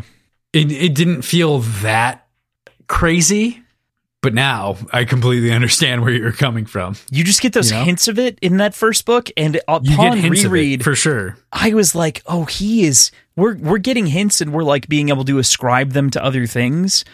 But in reality, if you know what the fuck is going on from the context that you get in this book, you're like, "Oh, he is bad. He is awful." Right. Especially considering he has so many illegitimate heirs, to the point of where Zane suggests sending in a strike force of illegitimate heirs. Doesn't suggest, asks for it, requests it. Yeah. Yeah. Partially because he doesn't want to get his own hands dirty, and because I think he doesn't think that they can do it. Well, and I don't think I also don't think he wants to kill Vin. He needs help, is what he says. He needs them in assistance, I think is what he mentions. I don't know if it was that explicit. He needs the assistance of a strike force. I think he said, "What if they do it instead?" I think that this is a better idea. I thought he said, "I need a strike force. I'll need some help." What kind of help? A strike team. Elementers that can't be traced. Yeah. God, it's small things about Zane, right? That I really like. Zane nodded and then walked away with a self-satisfied stroll. It's also great alliteration that definitely conveys his sort of gaudy authority. Love it. Okay. Mm-hmm. Anyway, Straff is garbage, and it sounds like, obviously, you're right. The Allomancers are there to help Zane for sure. Or planned to be. It's going to be a half Straff squad. Half Straff. Half Straff. Yeah.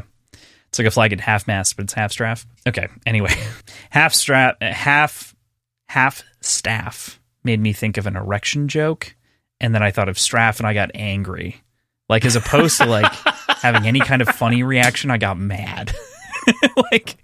Good. I'm so tilted in this moment. Get mad. Get mad. Okay. We end our read for the week, because we don't read another logbook, because this is the end of a part, we end this week with a congratulatory toast to how excellently Elend's plan went, and how everyone thought that it was absolutely brilliant, that it went swell. And then we get news that Elend has been deposed while he was away. That's some deflation right there. Oh. Fuck, man. And what's even worse? The next chapter is titled King. Yep. So that it's not as though this is all going according to plan. Clearly we have a struggle. Yeah. Yeah. Thoughts. I guess the thing to ask, because we are at a decent cliffhanger here, is Do you have any thoughts going into the next section? Like, what are you looking for? What are you excited for? What do you think will happen? Well, I think what's going to be a very strange power dynamic is that the palace, the royal palace right now, is Keep Venture. So they're not going to move out of his own keep. So power is going to shift into a different physical location, which it's going to be really weird, I think. And it's going to make for some really strange tension in the actual like physical move. I think they move into Creedic Shaw in a very like, I don't know, like revert the power structure kind of a way. Yeah, but also like the actual move I think is going to be cautious. And I think that is going to be a point of like seizing opportunity to converse with individual members of the assembly. Like when they're actually like in the process of moving their offices, whatever that means. I don't know if they have physical stations within Keep Venture. I'd assume they would, but moving to Creedic Shaw, if that happens, that's an intimidating step. And I think that chaos could be sown at that point. So, yeah, I don't know. Yeah. King, to me, the name of the next section being King means that somebody that we know will become at least the stand-in king. Fucking who? I don't know the assembly members well enough to know. By that, you mean you don't remember their names or what they... Yeah. The assembly includes a couple of people that we've talked to before. One of the big ones is Pen, and then we've got Phylin, who is a merchant, and I think we had Elend is also on the assembly, for the record, like regardless of being king or not, he's a part of the assembly. And we have, I think Hawes was the Ska representative that we had at that point that we were aware of. I think those were the three. Okay. If the Ska even spoke, not that like giving a name like that is a giveaway, but so I think the Ska were unified. I'm making a prediction, and I'm going a little bit off the wall. I think Jostes moved ahead of his army and met with the assembly members and promised his army to the assembly in exchange for kingship, like in exchange for a position as king. So I think Jostes is going to be like named king out from under Elend's like rulership, under threat of annihilation by Koloss' army. Cool. I think I captured the spirit of what you're saying. Yeah, sweet. I love that. I love that. Anything else? Any other thoughts on the section as a whole? It was a fun, really quick, easy read. Like this felt way less dense than every other section that we've read, even including like the first book. Like this definitely felt like the most breezy. No pun intended. Yeah, no, I definitely feel you there. Makes sense to me. Yeah. I think that's also just the nature of Brandon's writing is it's gotten cleaner since that first book, and I think that a lot of this has that. And we have been reading lengthier sections in part so that we can, move through this book and into kind of our plan to hit the Lost Metal in time when it comes out. So, right. That's all a part of this. So I don't want to pretend like we're maybe not going a little bit faster because of that, but we are. So, right. Exactly. With that, we can move into PJ's previous predictions. So kicking it off here with the first prior prediction and the only prior prediction that we have playing off is a question here that I asked Tindwyl. What do you make of her assertions on Elend's character, and what do you see her role in the story being? You said... Shit, where is this? There we go. I think she's pretty spot on regarding Elend's character. He has not acted like a king. And for that, he's been taken advantage of during talks. He also hasn't felt like a king, and the lessons here fairly quickly help that self-perception. She will be important to the story in the immediate as a way of unifying the leadership under Elend, but in the long run, I think that there's some ulterior motives at play. We haven't seen any ulterior motives. I don't know why this is being resolved here. Well, the reason that I think that I was having it be resolved is because the leadership is not under Elend, clearly, right? Like, not unified under Elend. She definitely helps with that. Yes. You're second guessing your like resolution here, aren't you? I am. I'm fine with like pushing this. Yeah, I think we're going to. And it's not because I don't think this is the resolution. I think we just need to see it a little bit more solidly given the depth of your prediction. The thing that I was honing in on was like really the first 2 or 3 points, more or less. It's that final bit that makes this multifaceted, that makes me have to wait to answer this. So totally fair. Okay, so we got nothing to talk about this week. Woo! No predictions. No predictions to pay off. Woo! Okay, so we move into last week's question here. Last week's question, I got very specific, and I wanted everyone listening to get very specific on their favorite fantasy races. So I wanted to hear fantasy species, fantasy races. Sci-fi is science fiction, fantasy. I don't care. Just give me more than just orcs. That was really, I think, the way that I put it. Orcs and goblins. Give me more than that. And I think we got more than that, which is good. We got some meaty answers here that I'm excited to talk about. So I think I gave you all the long ones on accident, not realizing it. That's hysterical. I'm excited for you to read. Oh, I'm the not bolded ones? Oh, well. I'm bolded in everything. Okay. I'm always the bolded answer. Let's just... You're right. I wanted you to for sure read that one. Okay. That's really the only one that I was being... I'll fix this. You can read. Go ahead. All right. So, Dylan, my favorite fantasy race/species is the elves of Tolkien's Legendarium, specifically the original Valar from the First Age. These were the 14 Aenir created by Eru Iluvatar.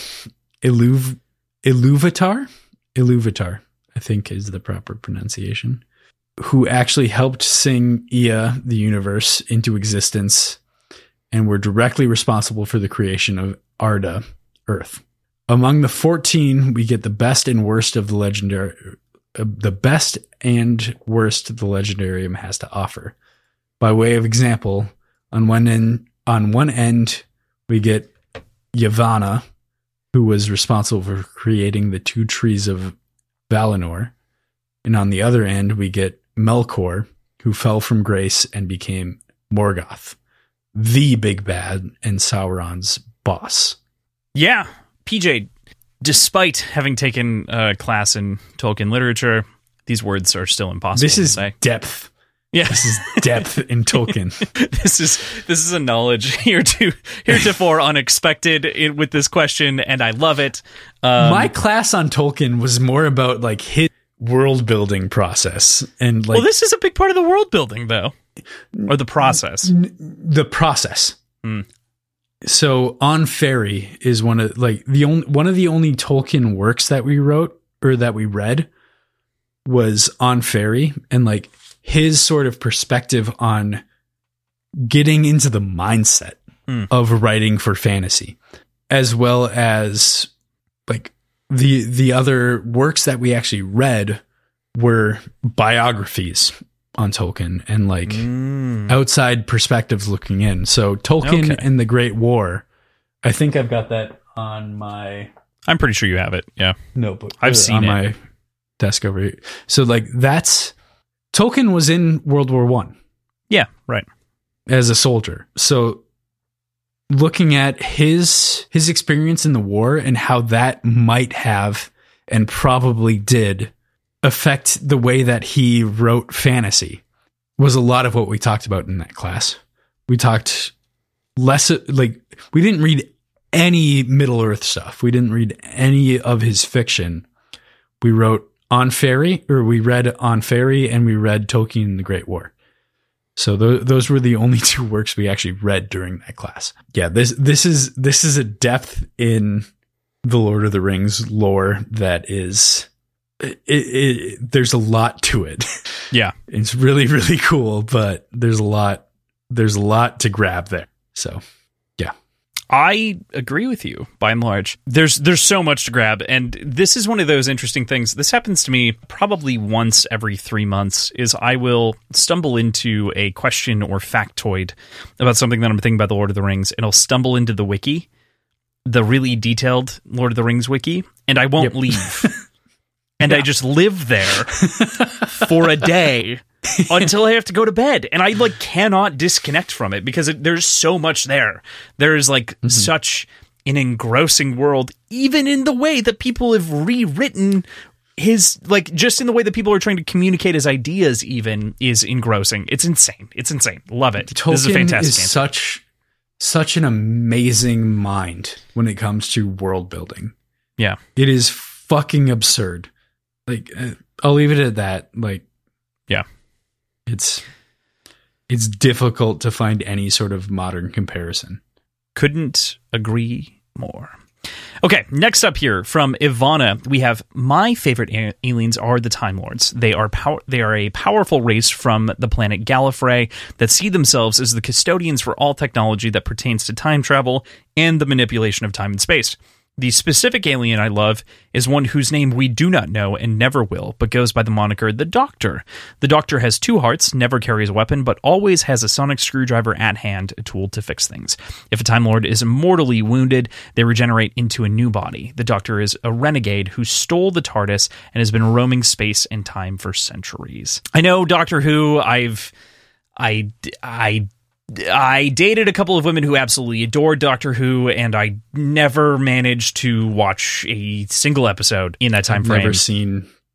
I have watched one since, and largely definitely want to go into it. I think this has been a discussion in the Discord that, if there's anything that I feel like I'm missing out on, if I have to choose, let me put it this way. If I have to choose between Supernatural and Doctor Who, I'm going to pick Doctor Who, because that's more my shit. Both of them are just so daunting. There's so much. So I need to ask for a curated selection of where to begin. And it feels like it's one of those things where you can pick an era and live in an era of a Doctor and kind of expect that. But I feel like there's probably an era to start in and then move forward from. It feels like it'll be one of those, for the most, not entirely. I always say this and people get angry, but it feels like it'll be one of those background shows where it's okay, I can try to catch up on a lot of this by keeping it in the background and listening and focusing on some of those things. And then when I get really invested after it's been a background show for a bit, it becomes a foreground show of where you know what I mean? I don't know. That was me in Clone Wars. It took a season basically of sitting there and having it in the background and having it be static noise. I mean, to go okay, I can see the merit in this, and then going, okay, now I want to sit and pay attention. So right, for sure. Yeah, cool. Moving forward, Sharkbait's answer. There's too many good ones, but I'm going to go with Naomi Novik's dragons in the Temeraire. Temeraire. Temeraire. Temeraire. Yeah. Temeraire, I think is right. Yeah. Temerary. That might be it. Either way. Naomi Novik's dragons in the Temeraire series. Dragons with the general personalities of puppies. What on earth could be better? Except maybe Syl. I love her. Syl is a character that I've gotten to know fondly over the last couple of weeks. I'm not familiar. I understand. You will be, but okay. You will come to be familiar. I cannot agree more on Syl. I have not read Naomi Novik's series, but dragons are a great answer. Dragons we get a repeat answer on this, but for different reasons, which is excellent. Yeah. Mm-hmm. I mean, dragons, man. Yeah. Okay, this next one, PJ. Here's what we're going to do. We're going to cut this out. But what we're going to do is I'm going to say Bing, and I'm going to say Wookiees from Star Wars. And then you're going to go, wah, and I'm going to go, wah, and we're going to do that for a bit. And just have it be us arguing about Wookiees being great. Okay. Cool? All right. Yep. I think it'll work. All right. So next up, we have Bing, my brother's answers, and he submits a classic science fiction sort of staple at this point from Star Wars, and that would be the Wookiees. That's not a Wookiee. I don't. They don't have questions. Well, they do. Yeah, he sometimes asks questions. What do you mean? Neither of us are good at this. We're not good at this. I'm bad at this. You're bad at this. Let's cut our losses here. Yeah, that's fair. Bingham very literally put Gauhhhhg, which I asked for further clarification, and he explained, you just don't understand Wookiee. Yeah, no, It's like, well, yeah, fair pretty point. true. Yep. That's true. Guag was right. That was much better. Guag. So we've got Summit. This is that repeat, huh? My favorite fantasy creatures are dragons and wyverns. I love that they have such a range throughout fantasy, from a singular oppressive/evil dragon like Smaug, or the nameless one in Priory of the Orange Tree. Not familiar. My favorites are the stories where there is a mind/emotional connection to a human, like in the Bound and the Broken series by Ryan Cahill, or the Inheritance Cycle by Paolini. Is that correct? Paolini. Yep, Paolini. Yep. As we saw in Game of Thrones, they are masters of epic destruction, but are also incredibly loyal and will die for their human. And let's face it, who doesn't want to ride a dragon? I'll fucking ride a dragon. Like, give me the chance. Absolutely. I'd love to ride a dragon. It's like flying an airplane with none of the anxiety about crashing. I don't know about that. What do you like? You're none not none of the anxiety of crashing, but there's a different anxiety of not controlling where you're going and getting thrown off the fucking thing. I mean, if it's a wild dragon, sure, but assuming that we've got some level of tame, like, okay, I'm assuming I'm basing this based on the Bound and the Broken and like the Inheritance Cycle and even like the Game of Thrones dragons when they react to Daenerys, right? So like the in control freedom nature and like being able to fly without concern, I think is without that many concerns. I mean, given there's still like, you know, you never know when a giant fucking boat driven crossbow system might show up in the middle of the ocean and kill one of your precious dragons that you've been building. I got angry for no reason. I'm sorry. I'm done. But the point being, yeah, I agree. Dragons are great.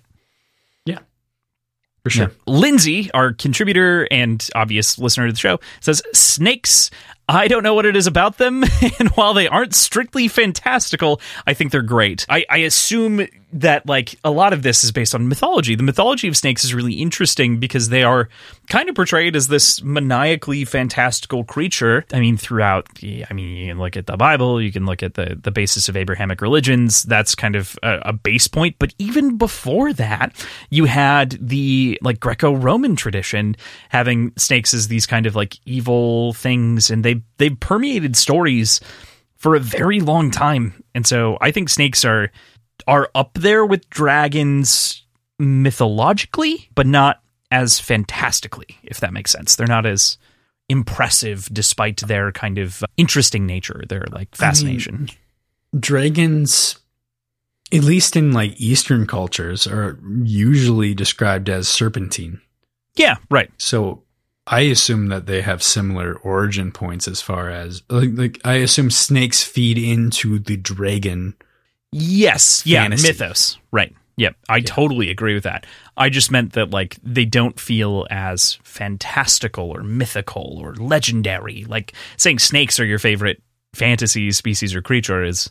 Yeah, that's fair. You know, like saying spiders are, which is like spiders are real, but like fantasy spiders are cool and fantasy snakes are really cool, including fantasy snake dragons. Fuck yeah. Fuck yeah. No, I like that. Tim Pearson, Xenomorphs from Alien. Or Aliens. Cool design, scary as hell, great origin story. Also, Ripley is gangster. All very true points. Yeah. I don't have any sort of disagreement there. Absolutely. Yeah, those are excellent points. The Xenomorph is an incredible animal. God, what's it called?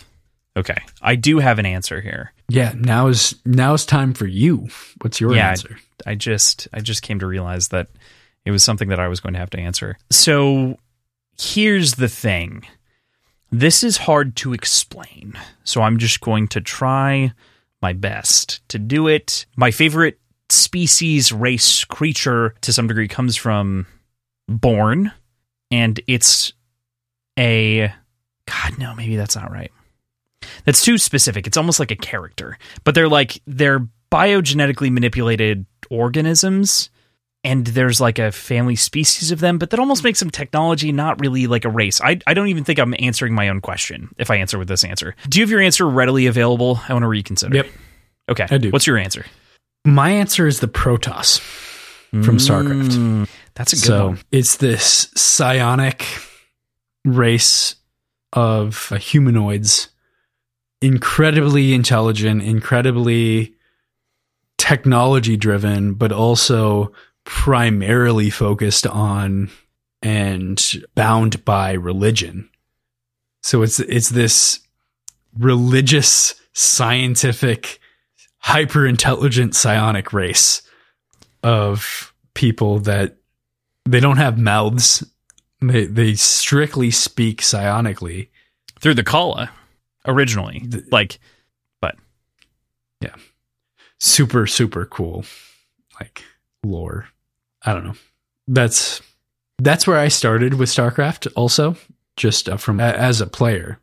I started playing Protoss because of your, like, honestly, it was your recommendation. Like, they are, in StarCraft 2, they are definitely like the easiest to understand and play, you know, at a lower level. So that's where I started, and that's how I got into the lore of StarCraft, was playing Protoss. I love that answer, of course. Like, I think that's a great answer. I have a tough time not just like copping out and saying the Zerg, which is the other new race inside of StarCraft, because they are pretty incredible. That's a series of races. Yes, but the core race is one that is kind of like the Borg in a way. You know what I mean?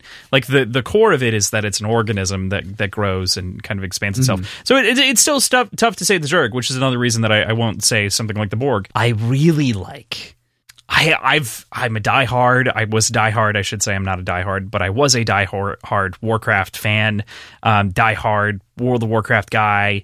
Inside and out of that lore, I still keep up with it to this day, even though I don't play the regular game at this point. I have not played WoW in years. My favorite race, I think one of the most interesting, is the Warcraft race Naga, and sort of the way that they tie into the history of the whole thing.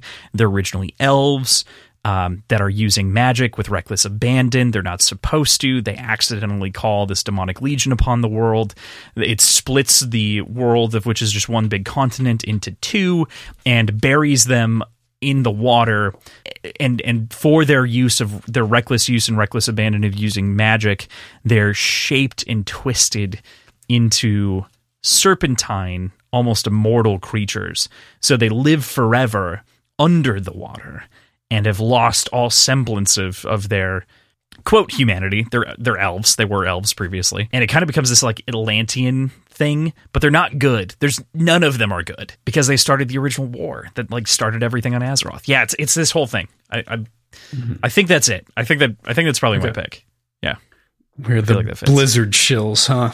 Yeah, we did both shill Blizzard, unfortunately, but it is, old Blizzard had a great handle on lore, and I couldn't tell you a single backstory of an Overwatch character. So with that, you can tell how I feel about modern Blizzard in a moment. My favorite race is Gorilla.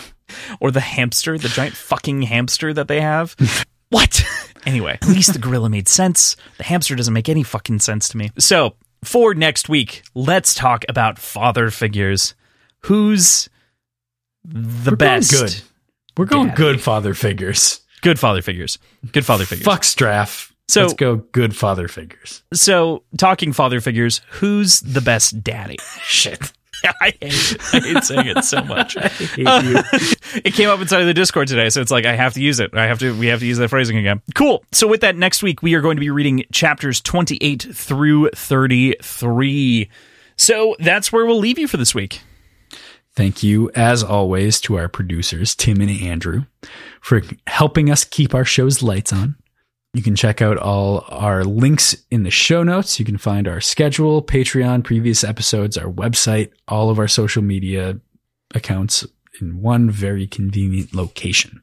Yeah. You can find us online at all of the places, like PJ was saying. If you cannot follow through in the link, at Words and Whiskey, you can find us online as PJ mentioned, on all of our socials at Words Whiskey Pod on Twitter, Instagram, Facebook, and Reddit. You can send us an email with your answer to the question of the week or any other feedback that you might have or anything interesting that you want to tell us about at wordsandwhiskeyshow@gmail.com.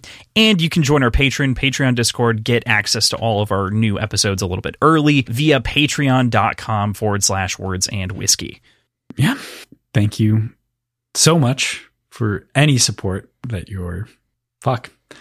Thanks so much for listening. Thank you so much for the support in the form of listening. If you have anything else that you want to hear us talk about, you can reach out to us, and we are happy to converse with you on any of our socials and through our email. So we look forward to any and every interaction with anybody that listens. Or on Gideon the Ninth. Yes, Pierre Ford did a wonderful job and chatted with us for like an hour and a half talking about her favorite story, Gideon the Ninth, on our Short Pour feed. Excellent. With that, we'll see you next week. Bye. Bye.